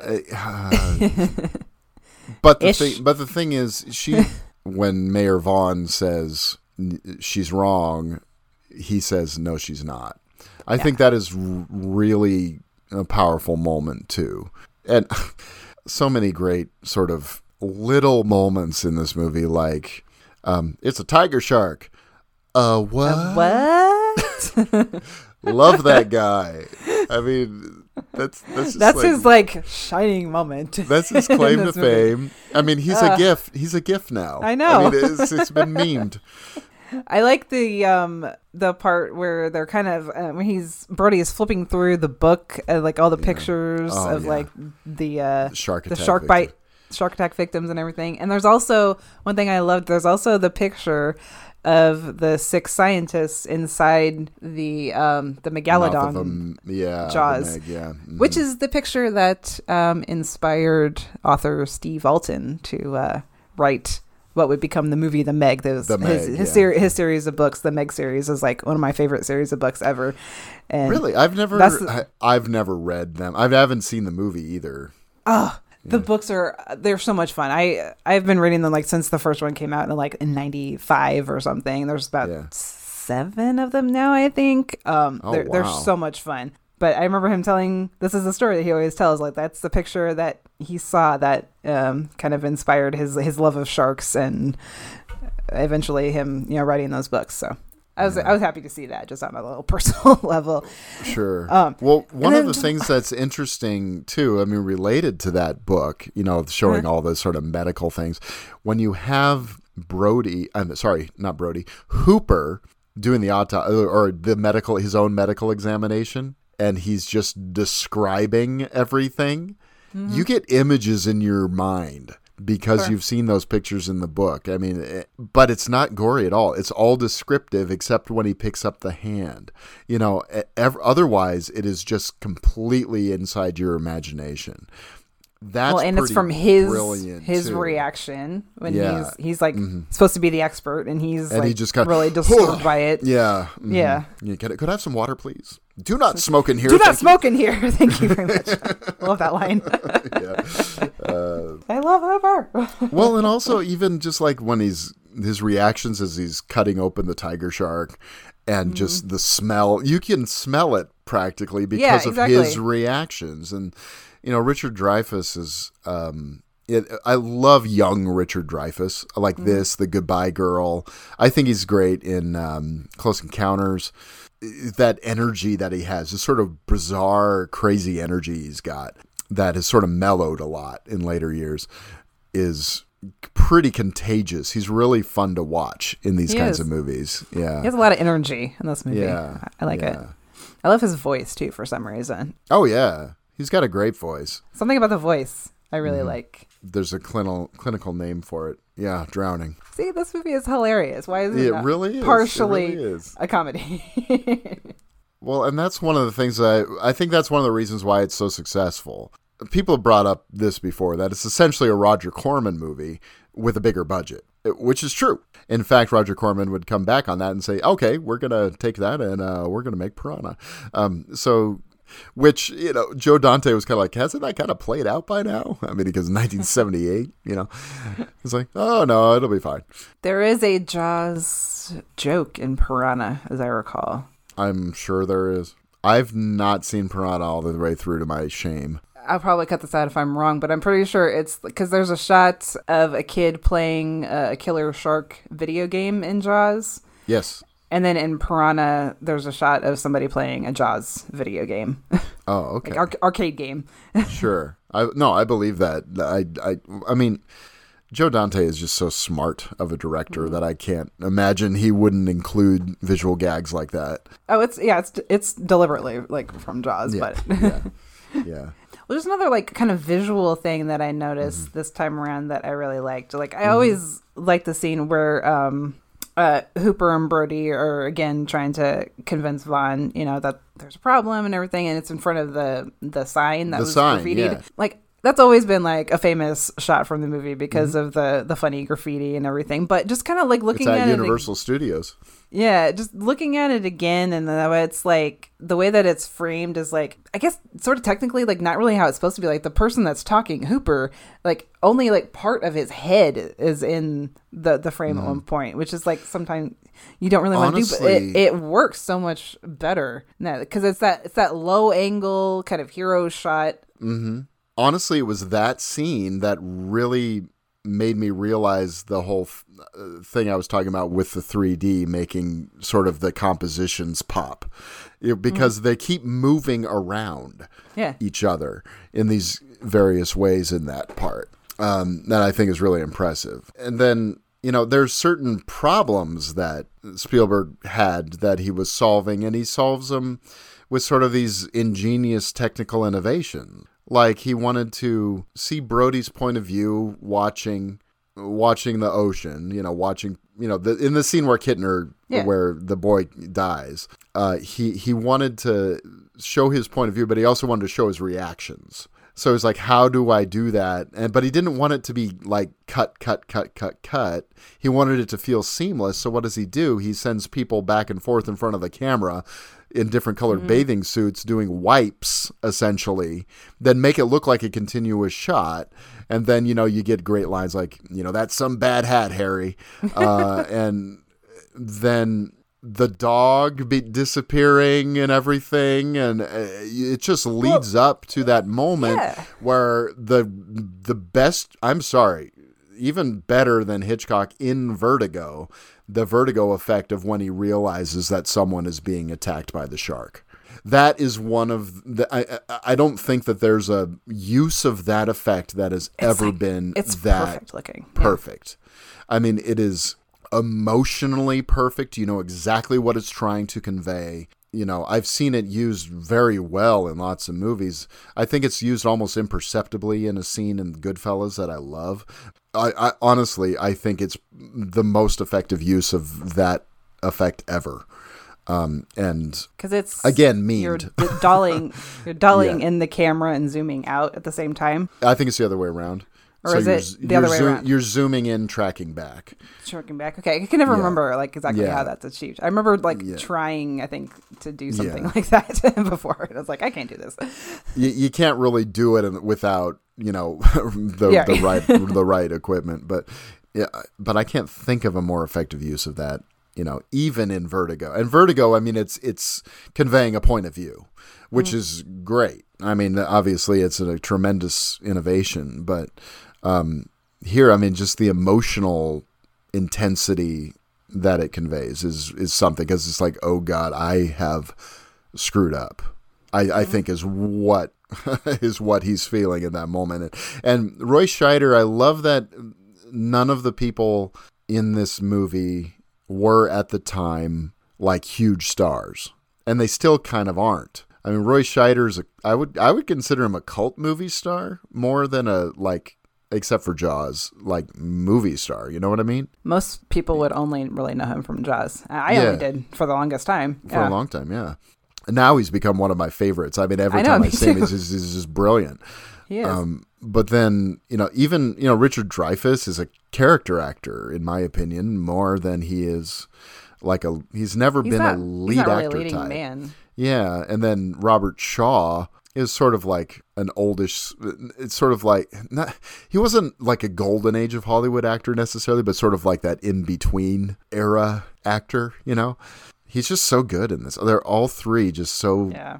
And the chemistry work. I'm sorry, I feel like I'm stepping on you a lot. I don't mean to be doing that. Well, one thing I like about the scene where the little boy gets killed is, again, just that setting up, and it's kind of a Hitchcock thing where, like, something's going to happen, but the way that he sets it up to where you don't know who it's going to happen to or when. Right. Is it going to be the lady that's like floating, out by herself on her back? Is it going to be the dog? Is it going to be the kid? Is this movie going to be like as daring to kill a dog or a kid? Either one. Kid. And it does both. Does it kill Pippet? Is that been confirmed? Yes. Pippet is, when he's calling for Pippet and his little stick is there, I'm sure. Yeah. I'm sure. I'm sorry. I mean, Pippet doesn't show up later, so Pippet. I mean, come on, that's brutal. And then you kill the kid. And the thing is, I know people. I think it was my uncle. He saw this, or my wife's uncle. He saw this when he was a kid, and he still is like traumatized by the Kittner death, because a lot of blood. You see him flailing, and the blood is like squirting 3 feet in the air. It's like a gush of the water has just turned red. Yeah, the ocean turns red. It's got the blackest eyes, like a doll's eyes. Like a doll's eyes. Sorry, you can't watch this movie and not like say that kind of stuff. That's right. Here's to swimming with bow-legged women. Oh, that kills me. And the little limerick he does. I know. He's like, how did they get this into a PG rated movie? The best part is Ellen's reaction. She just kind of goes, eh. Colorful. Stares and walks away. Well, she runs off crying. That's one of the things. She's sure that, I think she's pretty sure that she's lost her husband. Yeah. Which, I understand that, though. I mean, you get her reactions, and when she leaves, it's just like it just becomes a different movie, because you don't have any of those townspeople anymore. You don't have any of those other characters anymore. But it sets up the stakes. It sets up what all of them are giving up. Yeah. For these people's safety. They're essentially thinking they may well be sacrificing themselves for everyone else. Well, and even when they actually see the shark for the first time, they see how big it is, and that you're going to need a bigger boat. Yes. Like they don't. Which, don't feel I'm like sorry, that is a great line. That is. I mean, it's overused, but it is a great line. And it's perfect for what you were just saying. Like they're not as equipped as they think they are to deal with this, and yet they still do it because they're pretty much the only ones on the island who can and who are as prepared as anybody else. Well, I'm sure that Hooper would be like, "Why aren't we taking my boat?" His supercharged camera boat with all the huge giant everything on it, all that equipment that he's got. Yeah. It's like, that's the boat you should be taking, right? Not the rickety old orca that's about to fall apart. But that's, part of the charm. Right? I know. The scenes with I love the movie in the first half. I love the mood of the horror, scary mood of the first half of the movie. But this contained stuff with the three of them has some of the best like adventure and suspense and comedy again. Like, Yeah. I'm sorry, another part with Hooper's again after they see the shark and he's trying to get Brody to go out to the end of the thing. It's like I'm trying to get a picture. I need a picture for something in the foreground to show the size, and the way that they're yelling back and forth at eeach other. Yeah, and everything. It's hilarious. Great. It's great. Just go out to the end of the pulpit. What? Come on. And after that, when you have Quint, there's another great shot where it's like from below, where Quint is standing up in the crow's nest and he's just singing like really, really high. and it's just going up at him, and they're just kind of like, there's another line that's important. And just this look is where it says, why don't we start leading it into shore instead of it leading us out into sea? And Hooper just kind of looks up at Quint and back at him. And it's like, that's all you need to know. Yeah. It's like, because Quint has gone full Ahab on us. And there's nothing we can do about it. And that is pretty wild. Yeah. Then Quint going down, fighting, grabs the machete out of that he had put into the side of the boat earlier, and he's stabbing the shark with it while it's eating him. But like no music and Nope. just the sounds, and like just really utilizing the shark and actually like showing it all. The score is pretty. That's the thing about John Williams. He also knows when not to use music. Yeah. That I think is really, really smart, because they only use, just like the Halloween theme later did the same thing, where they only use that theme, the da-da-da-da, when it's actually the shark, right? So they don't use it when the kids are using the fake. Yeah, or pretending to be the shark. They start a panic. There's one of the things that's really it's funny, but it's really dark. This old guy like steals one of the air mattresses from a group of kids and gets on it. Did I miss that? And it like leaves them behind. It's really funny. Like when everyone's panicking really and getting out of the water. Yeah. I didn't notice that. And they're like stepping on the old guy and everything. Oh, that's crazy. But anyway, so that's why. So we are, but then the theme starts when it's the real shark in the pond. And my gosh, when I was a kid, when that leg went down to the bottom of the ocean, that was like horrifying to me. Yeah. That was one of the scariest things I'd ever seen. And that's the first glimpse you actually get of the shark, because you actually see. I love that shot. That is where it's eating the guy. That's my favorite shot of the shark, is just that it's kind of turned to the side, and just, you get a glimpse of the size, and you're like, oh shit. Even when it's like full on like out of the water eating Quint, it's not as scary as something like that. Or when you see like the body just swimming by, like just under the surface, and just seeing the size of it. That's so much more scary to me. Yeah. One thing that's kind of interesting about Bruce is the shark. Yeah. The shark is that he's really jowly. He has these really big like Nixon jowls. But the reason why that was, and it's not in any of the others because they built different sharks obviously, but he had these screws, had like these big bolts inside there for the jaw. And so the only way they could cover that up was by giving it this really big jowls. It's pretty funny. And the 1 and 2 doesn't have that. It looks more like a real shark. It looks more like a real great white, because they show, obviously they have real footage of a real great white, and it doesn't have those jowls. Right. So they keep the real shark footage pretty minimal, though. It's only a couple of shots. Just like underwater stuff, yeah. Yeah, the underwater shot, yeah. That's pretty great. But I forgot where I was going with all this. Sorry, I totally lost my train of thought. There's just a lot to say, I guess. I know. I mean, things that have always stood out to me, like he it's all couldn't, the little stuff. Like when Hooper is going into the cage and he can't spit into his mask to keep it from fogging. It's like, I got no spit. that is always my dad said, yeah, he's scared spitless. So there, and that's another thing. I watched this with my dad. I mean, this was one of those movies that my dad liked. We watch together sometimes. So some of those things are kind of special. My mom found a bunch of my old videotapes, and one of them happened to be Jaws. I'm holding it in my hand right now. I got this. This was one of the first videotapes I owned of. I got it for Christmas from my grandma. She got me Jaws, Star Wars, the original Star Wars, Excalibur, and Lethal Weapon. I was in like 6th grade. And so, which is wild. It's a good group of movies. Yeah, it is. And so I can't believe I still have this videotape, and I can't believe how good it looks still. It's in like a pristine shape. Yeah.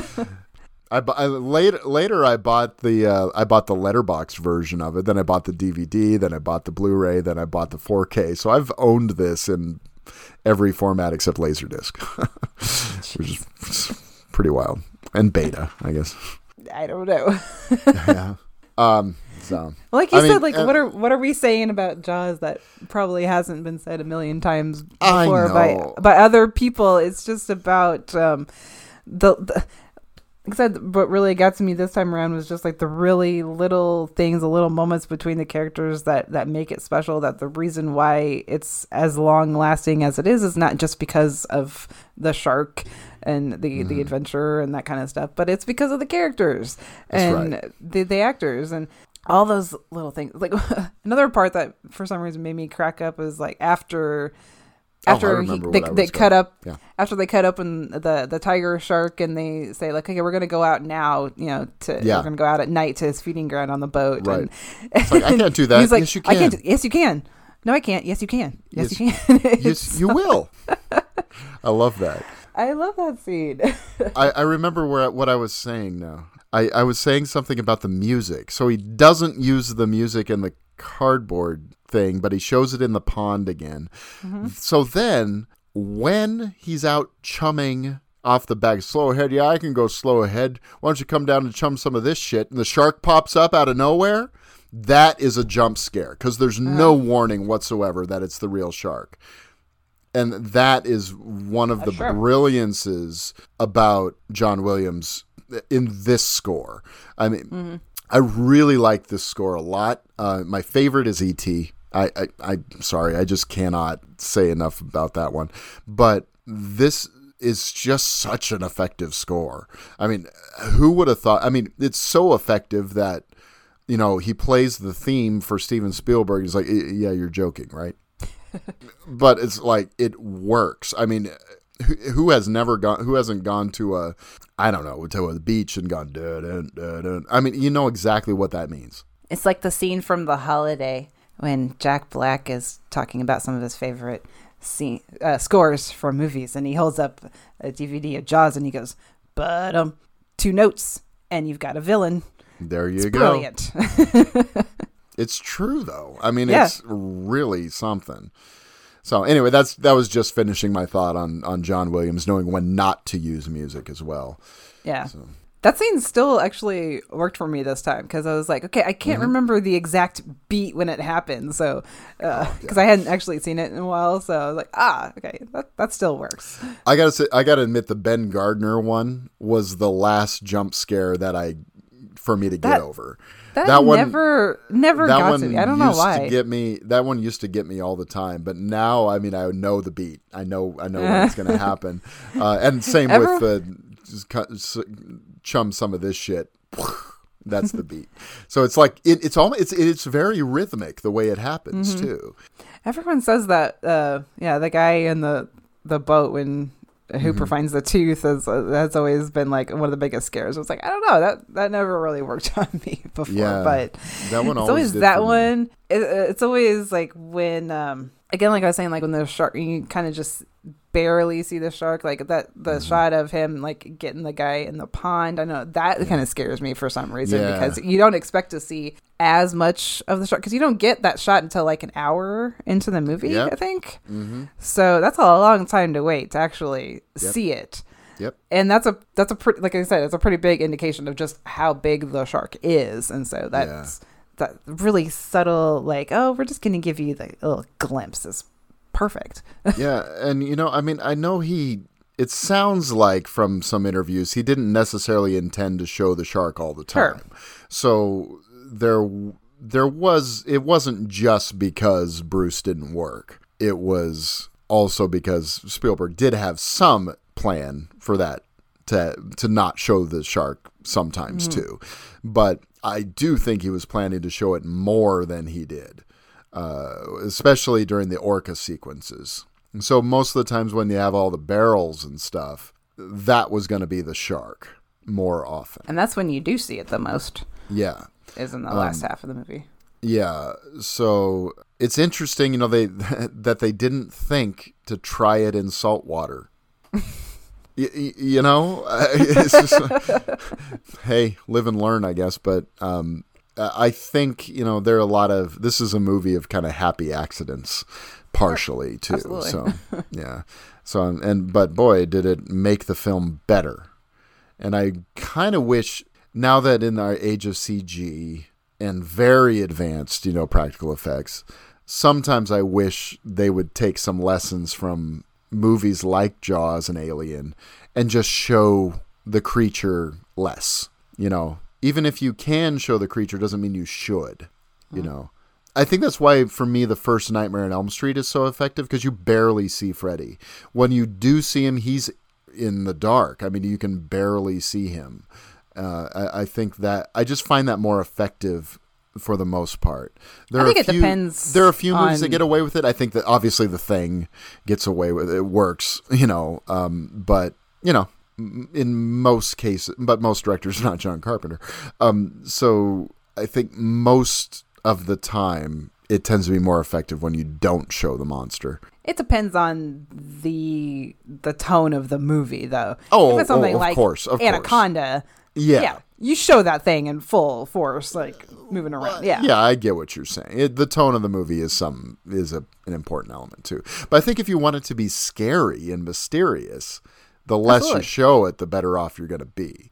It's like show evidence of it rather than the whole damn thing. Because, it's a cliche, but it's totally true. Like, what you imagine is always worse than what you see sometimes. Yep.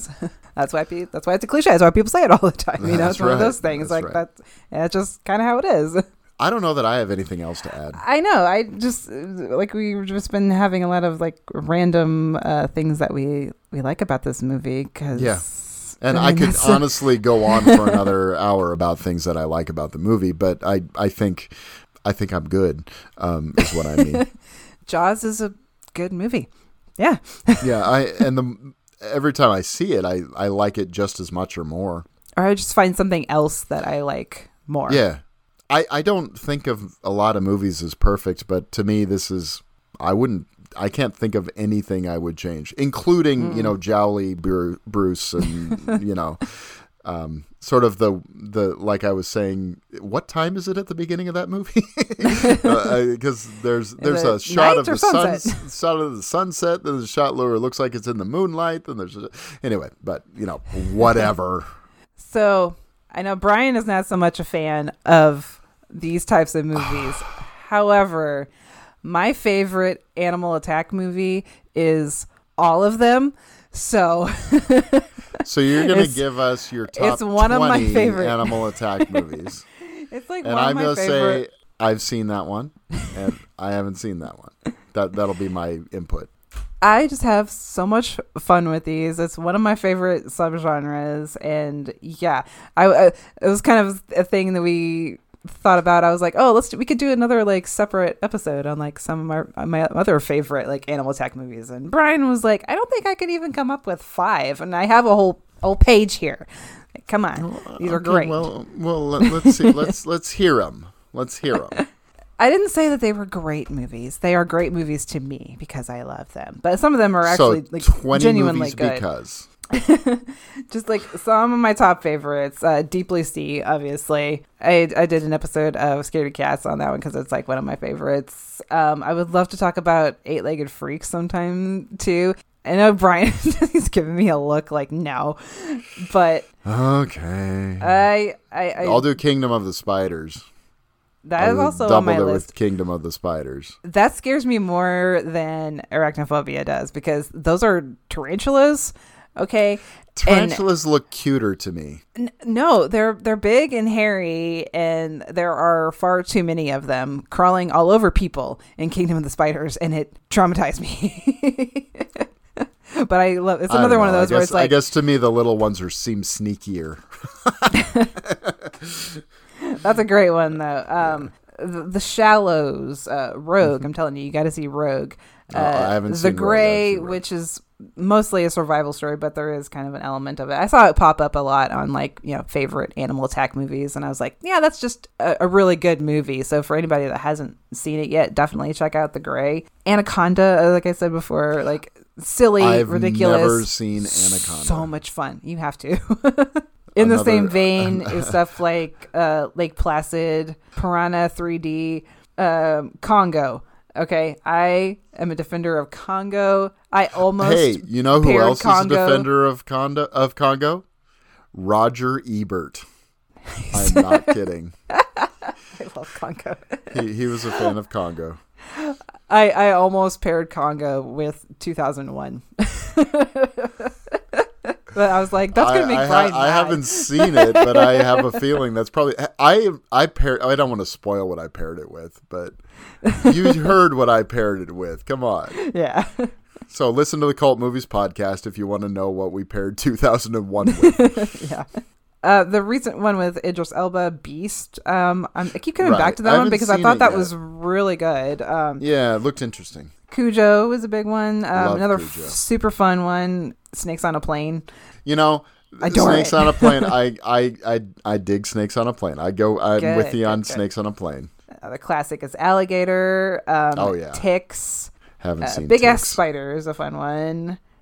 Stung is one from not too long. I think 2015 or something. Is a little indie one. I think Scream Factory might have put out a Blu-ray of it, where I think it's like giant wasps or something at some kind of outdoor dinner party. But it was a really good one. I don't love this one, but it's kind of hilarious to me. Is Orca, the killer whale. I saw that one just this last year. It's a movie. It's a movie. It's a lot of movie. The Meg, like I mentioned before, I love the books. The movie version of the Meg wasn't really what I wanted, to be honest. But the major thing about the Meg is that the Megalodon in the book was pure white.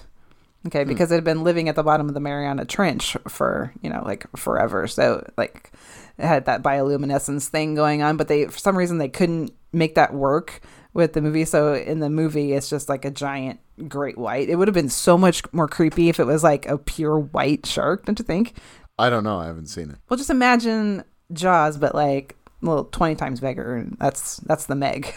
All right. It's just a giant great white, but like I said, in the book, it was white. I thought that would have been a lot more fun. Shark Night is super fun too. I love Shark Night. Have you seen?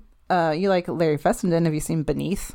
I haven't seen Beneath yet. No. That's a good one. Okay. It's kind of more. I think it's more like a character-y type of thing, but there is a giant fish under the lake where the characters are. So I have to. That's a good one. I have to look and see if it's in my collection or not. A couple more. Bait is a really good one. The Ghost in the Darkness. I've never seen that, but I've wanted. Yeah, that's the one with the a lion, killer lion thing. Yeah. And then there's some silly ones too, like Man's Best Friend. Oh, and I think there's one called Robot Dog, Robot Cujo. Or it's got different DNA from different animals in it or something. There's another one, I think it's just called Rottweiler. Oh, okay. I remember watching that. I remember something about that. I think that's more like a robot thing. Long Weekend, not The Nest, but They Nest, also known as Creepy Crawlers. The Nest is pretty great. I haven't seen that one. You think I'm going to like that one? Flesh-eating cockroaches. I'm telling you. How could you not like that? Yeah, yeah. And there's a human cockroach hybrid. I love it. I love it already. Pretty cool. And then I know a lot of people don't really love this one, but Primeval, I think, is kind of an interesting one too. Okay. It's another giant killer crocodile in Africa. Yeah. Yeah. I know it's an obvious one, but I've already said it. I do love the birds. I know that it's a slow burn. It takes a long time for the bird attack stuff to happen. It's very character driven, which is, in a way, kind of makes it feel a little bit like Jaws, in a way. Though it doesn't start with an attack like Jaws does to sort of keep you going. But, I still love the birds. What are some you haven't mentioned? There was something I was thinking of. I can't remember what it was. Sorry. There's a lot. There's ones from like the 70s and some of the earlier ones too that I the haven't Deadly Bees seen, and the Swarm were ones that I remember seeing as a kid. The Swarm, that were not Squirm. Good. I haven't seen Grizzly. That's a fun one. Now the Prophecy's a mutant. 7 bear. S's. The Prophecy's a mutant bear. Does that count? I haven't seen that. Oh, okay. Prophecy is great. Yeah. Nutty. That's a crazy movie. Yeah. So, I remember what I was going to say. This is a pretty recent watch for me, but of unknown origin, directed by George Cosmatos, starring Peter Weller. Dude tearing up his house looking for a rat. That's like crazy giant rat. Pretty great. One. It's really good. It's really good. It's one that I remembered seeing the videotape as a kid, like a lot, so I recognized the picture, but Brian Sauer would bring it up a lot as one of his favorite rat movies. And you know how he likes animal attack movies. Yes, he does. Especially rat movies. I mean, his big one, I'm listening to old episodes of Pure Cinema now, and he talks about Deadly Eyes like, he does. 20% of the time on that show. I still got to see that one too. Yeah.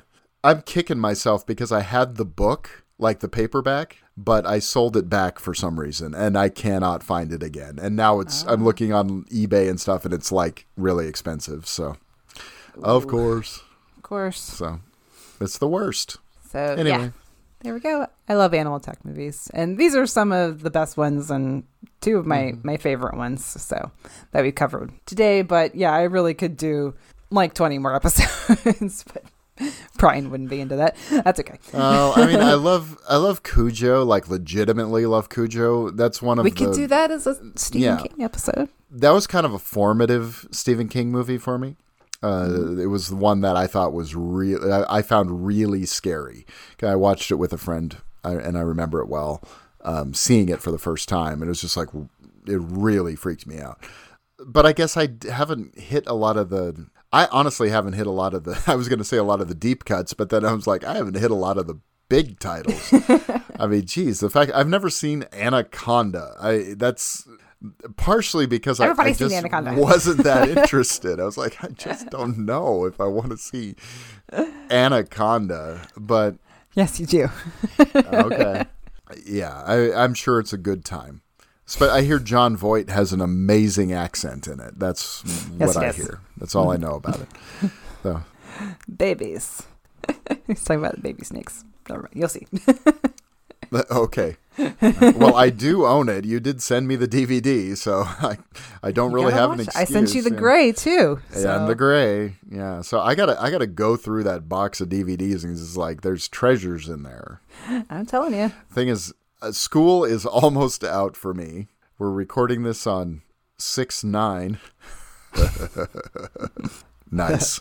Anyway, so I only have a week and a half really left of school, and so I'm just like I just want to watch a bunch of movies. That's all I want to do. You're ready for and I have summer so many to watch. It's insane. I have. It's the constant battle, Brian. I've been engaging in far too much, Blu-ray purchase therapy Sales. This year. Yeah. It's been a rough year. So I've just bought movies like crazy. It's like, and I haven't had time to watch most of them. You're going to get your chance soon. Eternal struggle. Of course, I'm probably just going to like hibernate all summer because I've been so tired. I'm digressing now though. So here's our plan for this summer. So this is our one of our summer episodes for July. This is going to be our main episode. We might pop in with a bonus episode. We've thought of a couple of different ideas that might be fun, sort of like listicle episodes. Listicle? List episodes. Listicle is the weirdest word. I know. I know it's like list and article smashed together. That's not, yeah.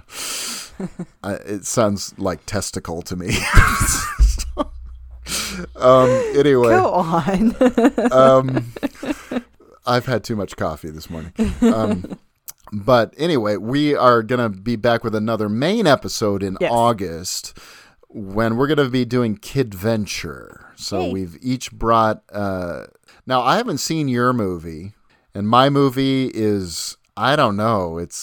I had to pick it, though. I had to pick the movie I picked, even though it has seemed to have fallen out of favor with many of the young people, I'm sorry to say. Yeah. So, do you want to say yours first, or do I? Yes, sorry. I was looking up what year it was because I could not remember. My pick of one of my favorite like little Kidventure movies is from 1995, Heavyweights. Which I haven't seen, and I've heard some good things about it. That's really funny, really entertaining. So, I'm excited to watch that. I think you will very much enjoy it. Cool. And, I've picked probably the most obvious Kidventure movie in the history of Kidventure movies. But you know what? This show is about movies that mean a lot to us that we love. And maybe it's nostalgia glasses talking, but I picked Richard Donner's The Goonies. And there are some reasons for that have to do with, where I spend my summers as well. But that's right. Yeah. I just have a connection with the movie still, and I understand its flaws as well. And I'm sure we'll discuss some of those as well. But this is, I don't know, I think it's still a special movie, and I think it's still an entertaining movie, despite some of its 80s-isms, I suppose you could say. I'm going to try not to sit and apologize for the movie the whole time, though. That's not what I want to do. So we're trying to do, since it's summertime, we're trying to do, fun episodes, fun pairings of movies. So I think the Animal Attack, the Kidventure, that's perfect for the summertime. And you said, hopefully we'll come up with some little bonuses so there's not so much time in between episodes this summer. But we do need some time to get caught up. Yeah, and so that's our plan is to bank some episodes during the summer. I'll be off, so I'll be able to take whatever day off that Michelle has off, and we'll be able to record together on various days. That's not fixed to one day or whatever day a week. So it won't be a problem to get caught up, hopefully. And so we should be ready to go back to our regular schedule when fall hits, when we are going to be talking about some high school. I think is our first one for the beginning of the year. Yeah. And we want to go full bore through the Halloween season because that's always a lot of fun for us as horror fans. And we don't talk about horror as much as we probably thought we would. A whole lot, yeah. I kind of thought we would talk about horror a lot more than we do. But that's okay. We wanted our chance to talk about not horror.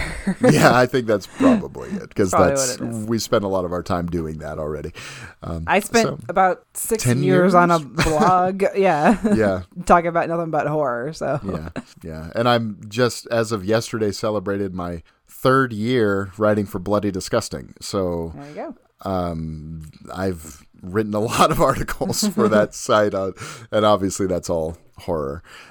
Almost getting close to 4 years with Manor Vellum. We got some horror in today. Yeah, we did. Half of a horror movie. Sorry, I'm going to make people mad by saying Jaws is not entirely horror, aren't I? It's whatever you want to call it. I think it is too. I think Jaws it transcends genre. Yeah, it's a genre unto itself. All right. I digress. Anyway, so we're really quick going to drop our socials here, even though both of us are not ever on them anymore. Nope. That's okay. Yeah. Y'all have fun over there. But you can find me on Twitter, Instagram, and Letterboxd at BrianWaves42. You can pretty much only find me on Instagram at Michelle Aiken. Great. And the show is at Movie Life Pod on Twitter and Instagram. So give us a follow there. We do post to that a little bit more often than to our personal accounts. Yeah. So we hope that maybe you'll give us a follow there. And if you can spread the word, we appreciate it. If you can drop a rate and review on Apple Podcasts, we appreciate it, or Spotify, or wherever you listen. Preferably a positive review, because that does more for spreading the word than negative ones. It's nicer. It's nicer. And for a little independent podcast like ours, we appreciate the word of mouth. Yeah. All right. Okay. So, Michelle, here's to swimming with bow-legged women. Well, drink to your legs. Drink to your legs. Drink to our legs. All right. So what are we going to do? We'll see you all next time. Bye.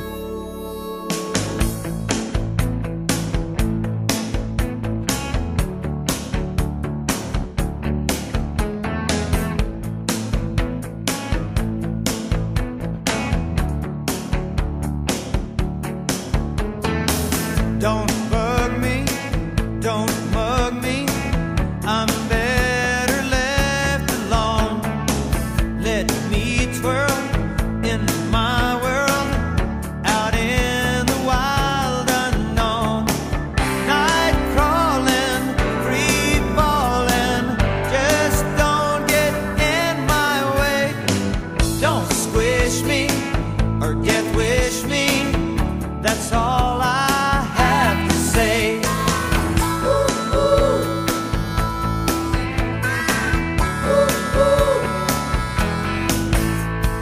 I can spin a web, I can spin a tale. I can spin a tale. Leave me in the jungle, take me to the town. Right side up or upside down. I'm faking, real flaky, 8 legs and 1 pea brain. So don't bug me, don't mug me, just try and act humane.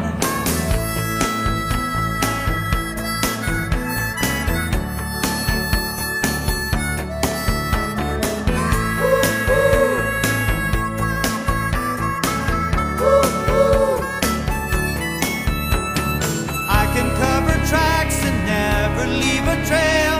I don't leave a trail. Leave me in the jungle, take me to the town. Right side up or upside down.